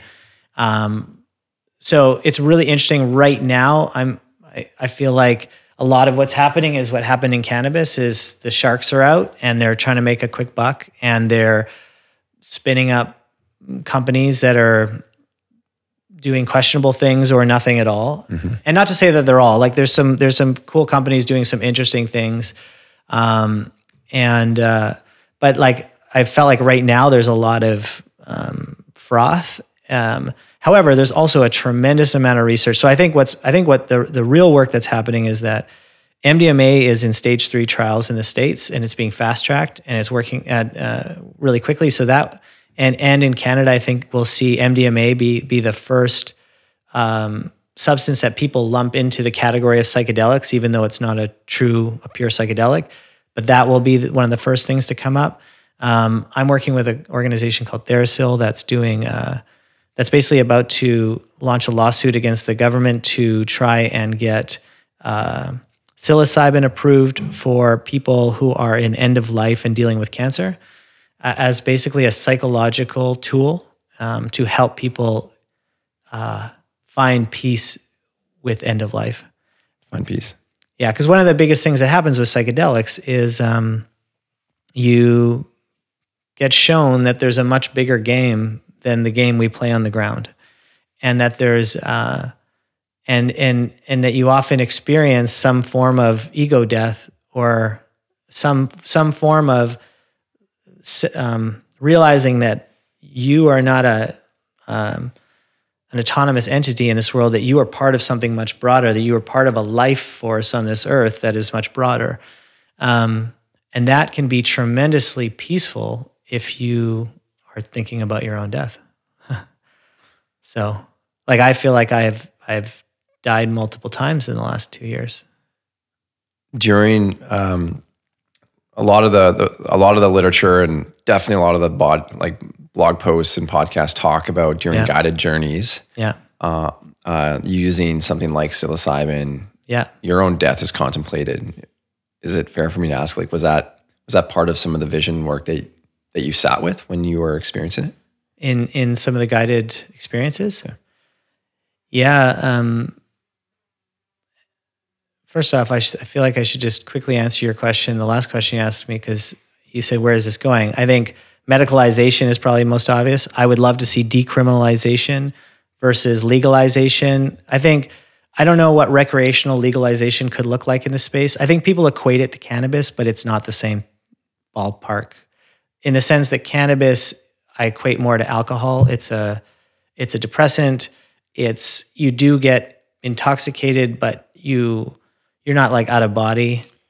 You can, like, it's very similar to drink. Like, you can smoke a little bit of weed and hang out. You can smoke too much weed and be a bit of a zombie. Same thing with alcohol, right? Like, it's something you can do socially. People do it recreationally quite often, probably more often than they should. Psychedelics, I think, are in a completely different category. They're not something you do every day, and if you do, that's pretty wild.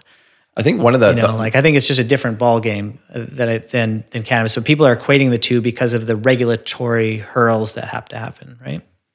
One of the things that I think about with psilocybin versus, like, say, something like marijuana, which I think is really important to think about is like alcohol, for example, especially during Prohibition. More concentrated forms of alcohol was the easiest way to drink, right? And also the easiest way to conceal it, right? And so you weren't drinking 5% alcoholic beverages that were mandated by government and provincially or federally monitored, right? You're drinking moonshine, and who the hell knew whether it was 70 proof or 140 proof or even stronger. Yeah. Right? And so consumption and, like, the ability to just take too much is one of the challenges. And then you find a way with some structure and with the right support from government, all of a sudden we can have some standardization. So I know roughly how a beer here and a beer over here is going to affect me. And so I can make good decisions around quantity. Yeah. Right? Yeah. And marijuana is going through that right now as well. Like, I'm not sure what your university career was like, but, like, I know that marijuana back in, for me, early 2000s there's a lot of stigma, and it wasn't socially accepted, but it was fairly common among universities. Very prevalent, yeah. It was there. High school is very prevalent in BC, like. Totally. Yeah. Totally. Definitely on the West Coast. Yeah. But yet you'd have to buy marijuana from, like, these unscrupulous characters at times, right? And so control on, like, how powerful it was, you never really knew. And of course you'd find maybe a source that maybe allowed it to be a little bit more consistent, but ultimately you're rolling dice. Yeah. It's a black market. Yeah. And then you look at, like, say, edibles back then, like marijuana butter, right? And you could take a tablespoon, not to say that I'm talking about myself taking a tablespoon, but you could. This is third hand knowledge. Yeah. I've heard about this. Somebody told you a story, yeah. A good friend of mine told me this story, yeah. I thought it was a good story. But you could take a small amount, 2 different times, totally. And if they're from different people, they would have very different outcomes, right? And I think that's one of maybe the biggest opportunities around psilocybin just socially being accepted is, like, marijuana is relatively easy to control because if you smoked it, like, you actually have to work pretty hard at smoking too much. Yeah, and there's no, you're never gonna die from marijuana. Yeah. Whereas you're gonna have a really bad trip or something like that if you smoke way too much. Yeah. Whereas psilocybin, under the right circumstances, if you can understand dosage, which is relatively easy to control, provided the person that is controlling it is thoughtful and also has experience. Yeah. Then in that moment, it's a very, well, arguable whether you call it safe or not. everyone has a different perspective. I would propose that it's probably a very safe substance from that perspective. Well, it totally is. The toxicity levels are almost zero. Like it's a much safer substance than Advil, Tylenol, most over-the-counter medications we take. Right. You can't die, like there's no known overdose level. Psychologically, it can be very challenging, and doing a large amount of psychedelics in an unstructured environment or in an unsafe environment can be hugely traumatizing. So like psychologically, I think there's lots of risks. I don't think there's like physical risks. And there's like those stories of people doing too much mushrooms or LSD and jumping off a roof or something. I mean, honestly, those are mostly myth. But I think the real risk is the psychological impact. So as I'm really excited to see it come above ground. So to your point, like safety can improve, efficacy of how, like when you get into this space, what you realize is that it's all about set and setting. It's all about preparation and your integration. So what you do beforehand, then the set and setting of your environment when you're doing it, and then the integration work you do afterwards. That's what makes psychedelic powerful. Doing a psychedelic experience may or may not have a profound impact without those other things. Like it'll be intense, but it's not necessarily going to be a lasting impact. Like there's work to be done before and after to actually activate that. I think that that's actually one of the more interesting parts about psychedelics is that it's not the type of substance that you would use similar for the same reasons as why you might drink or why you might choose marijuana, right? It's not the ideal subject or substance to take if you need a state of mind change just for a moment. It's one that you're going to move towards for deep introspection, and you're going to have to do a lot of work afterwards. It's work, yeah. To manage that, right? And then you also understand the impact of the environment around it. I was at this dinner about maybe half a year ago, and you'll know some of these names, and maybe some of the listeners will know these names, but you had Lars Wild, Compass Pathways, serial entrepreneur, but also angel investor, doing some great work in fighting this fight that you're talking about. So this was again during some of the research that I was doing at the time, and I luckily had some relationships that allowed me to put me at a dinner table with these guys. So Lars was there. You had Dennis McKenna, who's one of the foremost experts on psilocybin. Yeah, spent time with him. Huge author, huge lecturer, very smart guy. I had Will Ahmad, which is the CEO and founder of Whoop Bands, which is one of probably the best data collection. Yeah, I'm wearing one right now. Although after meeting him, I assured people around me that I would never support that company, but nonetheless, I really appreciate the tech of it. Yeah. Even though I didn't necessarily see eye to eye on the conversation that we had. On the values. Yeah. On the values. Yeah. The values is probably the big part. And then also Ben Greenfield. Right. Right. And so this was like a pretty cool collection of souls that, when it comes to wellness, when it comes to perspective around impact flow states, like all of them are well-versed on this. Yeah. And just like hearing that dialogue and all of them like passionately believe that within the next 5 to 10 years, you will see psilocybin be treated probably similarly to marijuana. And you're going to see some incredible outcomes from a health standpoint because of that. So yeah, like I have no, moral issue with cannabis at all. Yet I wasn't really for or against it being legalized, except for the social justice issues, except for the fact that there's a lot of people incarcerated for marijuana and others who smoke it freely. Like that needed to be leveled, and still there's a ton of work to do in the States on that. But like to me, it's like, oh, we're adding another depressant, we're adding another substance that you can sort of detach from every day on. Like, sure, fine, like I'm okay with that, but I wasn't an advocate for that. With psychedelics, to me, this is a way for us to actually get really tuned in to who we are and what's important to us and to our surroundings and to the people around us. Like psychedelics is what led me to stop smoking cannabis entirely and effectively pretty much stop drinking as well. Like because I became so passionate about the clarity that I wanted to have in my day-to-day life. And that doesn't mean I don't have a drink here and there, but it just was like, oh, I want to be super clear. I want to be super connected to my body. Like it gave me this depth of connection that I now seek all the time. So to me, it's like it creates the opposite effect of what alcohol and cannabis do. And not to say, like, I think there's some people who who use cannabis and it's really productive and creative for them. And like, I'm not trying to say terrible things about cannabis, but I just think there's like a tremendous amount of like, the society needs psychedelics and needs psychedelics in a productive manner. Like it'll be hugely beneficial for society right now.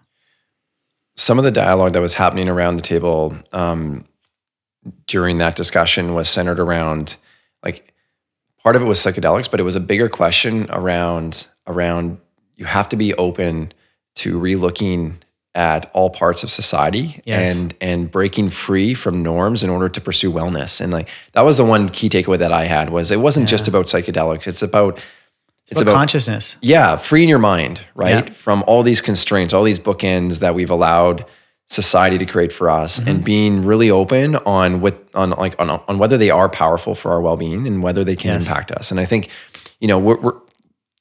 I think right now it feels like science is moving towards some of the things that you've shared, and it also feels like for some, if you can achieve through non-substance states like this, whether you want to call it a spiritual experience or whether you want a self-actualization experience, but if you can't, then maybe there's some ways that you can support it. I think that's the point, is like just however we help people move towards that state. I think you can't deny the positive benefits of it. And the beautiful thing is you can do holotropic breathing and have a fully psychedelic experience. You can do that through breathing.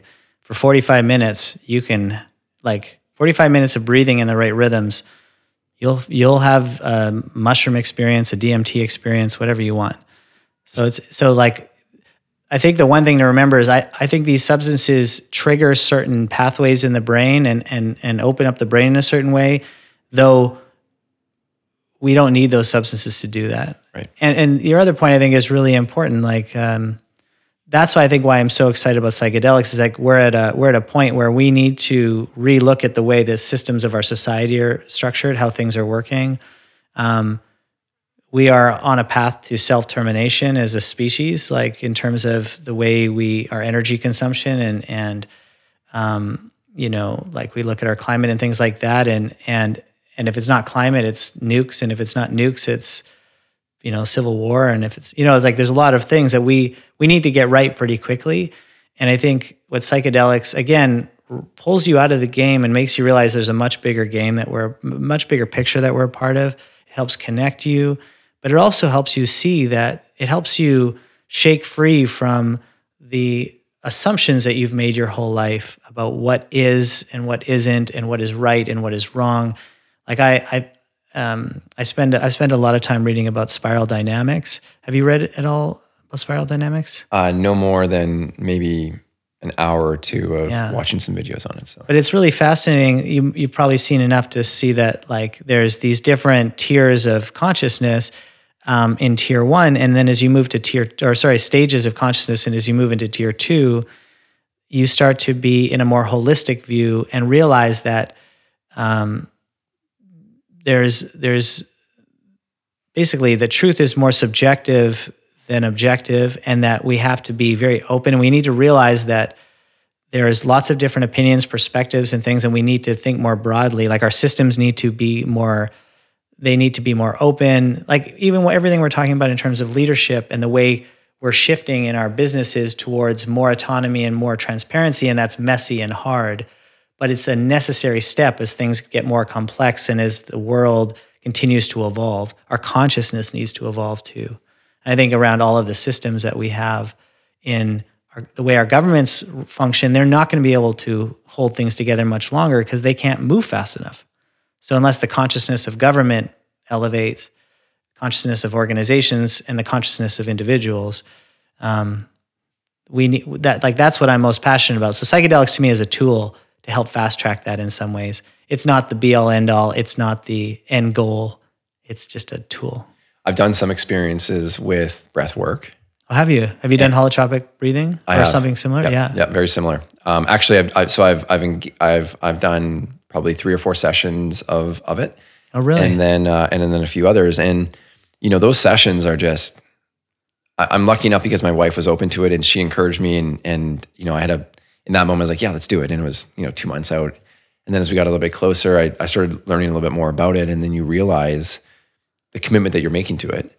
Yes. And, I found myself in this room with maybe 150 other people. And I think that really added to the experience because there's a sense of connectedness. I've done it in small group settings and I've done it in large group settings. And the large group was really powerful because you can feel a collective energy about I've it. never done that. That sounds wild. It's the hardest part about it is that you have to have a conversation with yourself about being super vulnerable. And you know that, especially if you've done it before, you know that you're going to experience emotions that you have to allow yourself to go to in the presence of people that you don't know. Yeah. Right. But the feeling of that also when you begin to hear others going through it, and some of them might be a little bit ahead of you and others might be a little bit behind you in the experience. But you do find a stir moment in a way. And you also get to a point where your body is just, is this vessel for this deeper feeling or this deeper meaning. And when that happens, like I can't imagine. My recommendation would be that anyone that has an opportunity, try it. Brie Melanson was the journey expert that I've done it with. Yeah. And then since then I was lucky enough to have some guidance, and I coached a few small groups through it that I was a part of, and it was just eye-opening all day long. Yeah, and I think it takes bravery to enter into that space and to have that vulnerability. And what I guess I say to anybody thinking about breath work or psychedelics is understand what you're walking into. Like if you're ready to look closely at your psychology and your psyche and what's in the cave, like what's in your subconscious, unconscious, it can be messy and it's challenging. And you have, and be like, when we talk to folks about, like when I just try to educate people and talk to them, and I have a lot of conversations these days about this, but doing a large dose psychedelic experience, or even just doing a true holotropic breathing experience, you're sort of opening a box in some ways to parts of your psychology that are otherwise buried in the habits, and you don't really interact with them on a daily basis. So it's a choice, and it's a brave choice, and it's an important one. And the more that we do that, the more of us that do that, the more we're better to each other, I think. And the more we make better decisions for ourselves, because we start to get more connected to who we truly are. Yeah, that's really well said. You move into those moments with like really clear intention, and sometimes it's in search of some meaning, and for me at least, specifically with breath work, it was in search of a meaning, and in other times it's actually just an openness to like trying to understand where you stand, but not necessarily knowing that that something is off, but you don't know what it is, right? And you just need that to come out and give yourself some space to allow that to present itself. Yeah. There is, I think, just coming back to your point on spiral dynamics, I think one of the things that these mind expanding situations allow you to do, though, I think is you talked about tears. Really, the purpose, in my understanding, and it's very crude understanding through spiral, but my understanding is that there actually is no truth. I think that's what you begin to realize. There's only interpretation of what you experience, and that there's no overarching truth. There's no right or wrong. It is a function of your senses, and you can boil it down to as something as clear as like what is orange for you might not be orange for me, and is that orange? Well, who am I to even judge what a color is? Because for all that we know, our the way that we've been raised and the genetic predispositions that we have play a role in our interpretation of that. And I think that as you start to kind of open your mind, you start recognizing that there is no right and wrong. And that's where it becomes so challenging. And then you layer in moments like today with Black Lives Matter. Yes. And it is so hard to get all of this right. Yeah. It's actually impossible because what one can share to another is a function, like how it is interpreted is a function of the experiences that lie behind that being. And so, you can move in with the best of intentions to a conversation, but still the person on the receiving end walks away with such a different meaning. And I think it's important that as we chase down these really important equal opportunity, and in some cases maybe equal outcome, that we also keep in consideration about the challenge around it and making sure that we have that dialogue as much as the other. Because if you have one without the other, the end result is what we see on Twitter, which is like crazy emotional reactions without perspective without accountability, Yeah. that has insane impacts on people's ability to share and how they feel about themselves. Like you can share something on Twitter and have meant it so well, but because you wrote it at the wrong time, because you didn't use the right nouns versus pronouns, because potentially you didn't have enough of a disclaimer part of it. Sure. It can be interpreted and reshared and reframed, and it's all outside of your control. Yeah, it's honestly, first off, what you just said about there being no truth. I love that you said that, and I resonate with that so much. I think the more you get to understand things, you realize that truth is purely subjective, right? It's all based on impression. You and I can be in the exact same room, have the exact same conversation with a third person,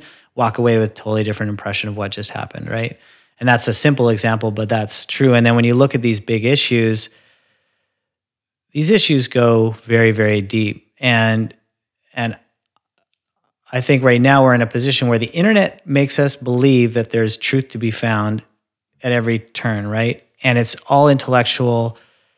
Like it's an intellectual truth. It's like a brain. It's like our mind. It's like a bunch of brains and there's no body. It's like, and it's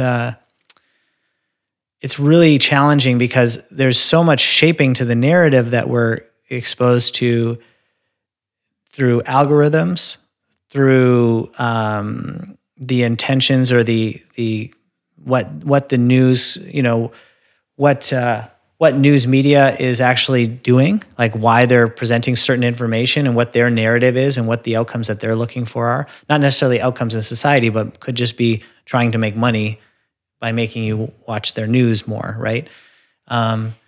So there's all this shaping happening, this algorithmic filtering happening, and then a lot of people looking at their Instagram feed and thinking that's the truth. And it couldn't be further from the truth. Like that's the other thing I did when Black Lives Matter kicked up. I've been and it sounds silly, but like since listening to funk music when I was 13 and then rap, like I've listened to a lot of Black music my whole life, really, my whole adult life.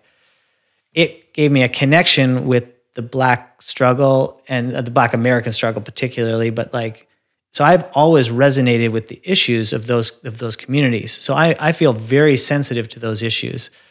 And I think what's happened around Black Lives Matter is a lot of misinformation and confusion and fingers pointing in the wrong direction so that there's not the right constructive conversations to move these issues forward.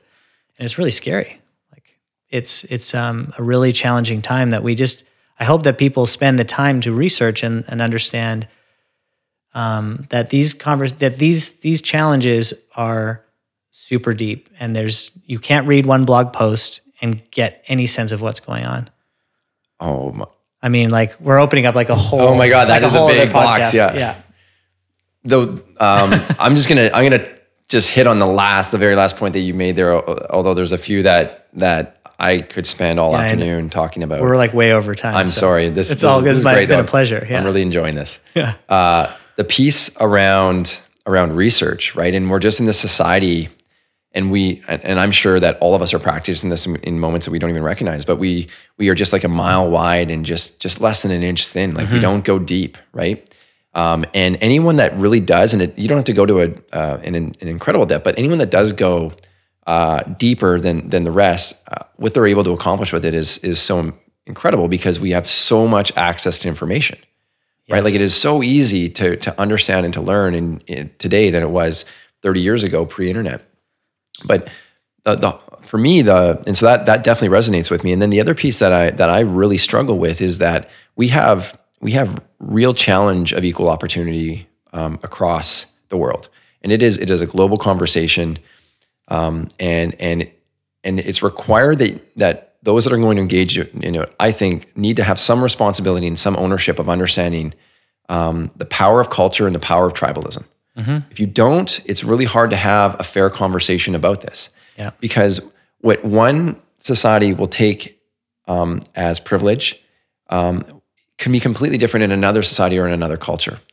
And the real, from my perspective, I think that deserves some thought. And I think that we all have to think deeper. And this is why it's probably such a powerful conversation. All of us have to think deeper about how we can show up and make sure that we're that we don't have blind spots, and that we can do better, and that we can be a little bit more conscious, because again, we talked about the mind, and its number one priority is efficiency of habit through influence of our nature, of our environment. You talked a lot about that. Yeah. And so I think about that piece, and it's like, if you can recognize that the mind is trying to be efficient and it's absorbing all of this information over the last 20, 30, 40 years of your life, that impacts how you're processing it, and you need to pay attention to that. So that's what we're talking about around, I think, equal opportunity. But then the real privilege, the real problem with all of us is the notion that your opinion is more important or might matter more than others. And there's some that recognize that there is no truth, and we touched on that today. But the real challenge is the notion that not everyone has thought about it like that. And so if you can understand that conversation, or you can appreciate that perspective with the one that we're pursuing, then I think you have the real opportunity between the two to find yourself in a place where you can make a better decision. But when you think about Twitter, like, it feels like the former is not happening with the latter, and it just becomes so toxic. No, and you have to, like, in my mind, it's a sort of a 3-step process. One, like, if you're gonna think that you can form an opinion around an issue as complicated as, like, say, equity and equality in a society, right? But to me, it's like you need to do a ton of research. And actually, Daniel Schmachtenberger is a guy I've been listening to a lot. He popped out of kind of nowhere recently, super intelligent guy. But one thing he says is, like, if you read a very compelling article about, or a book or anything, you read a compelling piece of narrative around a subject, if before forming an opinion that sides with what you've just read, like, you find it very compelling, it seems right, makes sense, the data seems good, go find an equally authoritative voice on the other side of that issue. So, and of equal length and of equal, sort of status. So if you read a book, read another book on the other side, or read an article on the other side. And if you feel like you can parse the difference between the data that they're each sharing and the perspective they're sharing, and you can clearly understand which one is correct, then you have enough about that subject to have an opinion.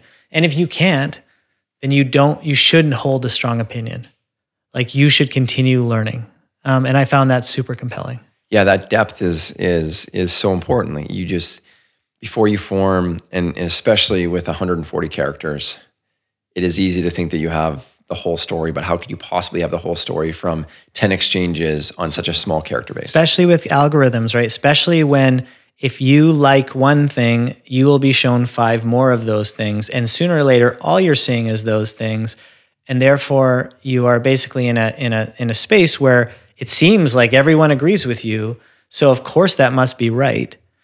And right now we're in this, like, I think it's actually a smaller percentage of the population than others would believe, but that are very vocal and kind of like attacking anybody who says otherwise in this kind of like woke trolling thing that's going on the internet. I think it's actually a small vocal minority, and that's going to shift again quickly. But it's an interesting time. Like, you have to work hard to dig up that information, and because there's no true objective truth, I think the last step is to sit with that information. And for me, it's in meditation, but in whatever your contemplation practice is, to sit with it and feel about what feels right in your body, and go forward with that. You were talking a little bit about algorithms and the power of them to shape us, and I attended this small group talk by Christopher Wiley from Cambridge Analytica about the digital science and the weaponization of influence, using military personnel, military contracts in order to be able to influence. It is the new warfare. It is, isn't, like, absolutely. It really is, and I think that's the biggest struggle, which leads into and when you think about that perspective, and I don't know what the right term for it, like that horsepower or that expertise, or that, like, literally the science of how to influence people, and becoming better and better at it every single moment, using both organic intelligence, but then also using pure algorithmic intelligence and just machine learning on this. And then you think about that question that opportunity posed with the power of social media Do you think that for conversations like Black Lives Matter or others, do you think that social media helps? Yeah, that's well framed too, because I think of Facebook as one of the most powerful weapons ever created. And they did not have any intention to do that. Their intention was to manipulate by far. Like, they've been trying to manipulate us for a long time, but only really to sell advertising. 98% of the revenue comes from our attention, looking at ads. So that's the model they're in. And now people have weaponized that in a way that's incredibly dangerous. And right now, none of these companies will admit it, right? So Facebook is a multi-billion-dollar company that makes 98% of its revenue off the weapon it's created. So they're really afraid to do anything about that. So to answer your question succinctly, though, the internet was designed to create freedom of information, and in a pure sense, that is powerful and important and great. Like, the fact that we can have these dialogues and have access to data, and if we have the hours in our day to do the research, which a lot of people don't even have the privilege of that, it's an amazing tool. Do I think social media itself in its current incarnation is good for the conversation? I do not. I think it is tearing apart. I think it's tearing apart society. And not because of the idea that we should be able to organize online and communicate with one another and share ideas. That in itself is a important, beautiful idea. But because these platforms are inherently designed to manipulate us, and that any actor who wants can leverage that, it inherently becomes a medium that cannot work. Like, it's just not going to function. It's like radio is a fine medium, but when in China the only radio, or in Russia the radio you get is state-owned radio, and it's all propaganda, is that a good medium anymore? Like, it's not at all, right? Plus the fact that it's like this short form anger, and the anger inducing is all the algorithm. Again, the manipulation, the fact that these platforms were built for manipulation makes them prime for anger and for division. Right. It's just incredibly polarizing. Yeah, it is. Yeah. And I kind of liken it to maybe my Netflix a little bit. And I think that this is how crude I think about it. But if I jump onto my profile on Netflix, I see a version of the world that is definitely aligned with the preferences that I've indicated to Netflix are important to me. And yet when I jump on my wife's Netflix profile, I don't even understand what I'm looking at. Like, I've never seen these titles in my life. Yeah. I'm like, what is this? And why do I not have access to it? Right. And I think about social media the same way. And although that's really clear to most, because most of us have a Netflix account, and you realize that it builds really well to your profile versus your significant others, or even better, to my children's, right? Right. I think about it. I think that it would be better, or maybe we could have better dialogue around it, if people recognize that the purpose of Facebook is about data segmentation and group segmentation. It is 100% focused around segmenting into small groups that can be aligned around common purpose, for the purpose of influencing. Mm-hmm. So that if you know that if there's runners out there, or if you know that there's people that are very passionate about oat milk, or there's people that are that care deeply about their next Audi purchase, the purpose of Facebook is to understand that pool, understand their preferences, and then become very good at marketing, advertising towards them to influence an outcome of purchase, right? And in that case, maybe some people, maybe all of us, are okay to have that degree of influence. The challenge is that on these conversations around injustice or opportunity or equal outcome, it is the same mechanics at work, right? And although we think that maybe that's okay when you're purposing ads, for me, because I want to know that Lululemon has a sale on, when it comes to the conversation or the narrative around Black Lives Matter, this is a completely different outcome, but it's equally, or even maybe even more important, to have the recognition that it is polarizing groups for influence. Yeah. And I maybe wouldn't even separate them that far, because if all these platforms are trying to do is make us feel bad about ourselves so that we consume more stuff, or not even feel bad about ourselves, but feel like we're inadequate, or feel like that we will be happier by consuming, and they're weaponizing, like, marketing has been around, and really since the 50s, 60s, that's when it really kicked in a meaningful way. Propaganda has been around forever. Now, so whether that, it's probably more benign or like less directly harmful. But then if you look at the impact on the planet right now of consumerism, and of people kind of being out for themselves and trying to become billionaires. And like the mentality that marketing has created is every bit as dangerous as anything else we're facing right now. So I don't know if I'd separate the two so much. Right. All as one and all dangerous. Yeah. And we need to figure out a new way to leverage the internet in a way that we can connect in meaningful ways. So I think people often get mad at me because they think I got called, my favorite thing I've ever been called is an old man yelling at clouds. Some person said, you sound like an old man yelling at clouds. I've never heard that before, but it's fantastic. But just people get mad because they think I'm saying, oh, technology's all bad and it's all like we need to turn it all off. I just think we need to be aware of what the intentions are of these platforms and what they're actually doing, and hold them accountable if they're, and probably just actually make better decisions. Say, you know what, we need to turn you off because you're not helping us function in any way. If you turned off Facebook, new things would spin up overnight, and hopefully better things would spin up overnight, but people could make new choices. It's like, I could go further, but I'll leave it there. I think we have to stop for part 2 and wait for part 2. I don't know, cliffhanger on this episode. I didn't even answer or ask any questions. You asked me half as many questions as I asked you. So I really appreciate this conversation. I've really enjoyed it. It's been great. Definitely feel like we could do this. Yeah. Again, I'd love to partake in part 2. You'll have me back. Awesome, man. I'd love it. I did have a few questions for you that I was going to pose and drop on your lap at the very end. But maybe what I'll do is I'll save those for the next part. Yeah, I have many more questions for you as well. So I look forward to it. Great. Well, thank you for having me on the show. Yeah, thanks, man. That's it for today's episode. If you enjoyed it, please make sure to subscribe and leave us a review. You can follow along with my life on Instagram @SteveRio. And for show notes and more information about the podcast, visit natureofwork.co/podcast or find us on Instagram @natureofwork.co. And finally, if you'd like to learn more about how to increase your performance, resilience, and well-being, how to increase the quality of your work while lowering stress and anxiety, you definitely want to check out Nature of Work. It's a personal operating system that has transformed my work and the quality of my life and how I feel every day. And with that, I'll leave you. Enjoy the rest of your day. We'll see you next time. Thanks for listening.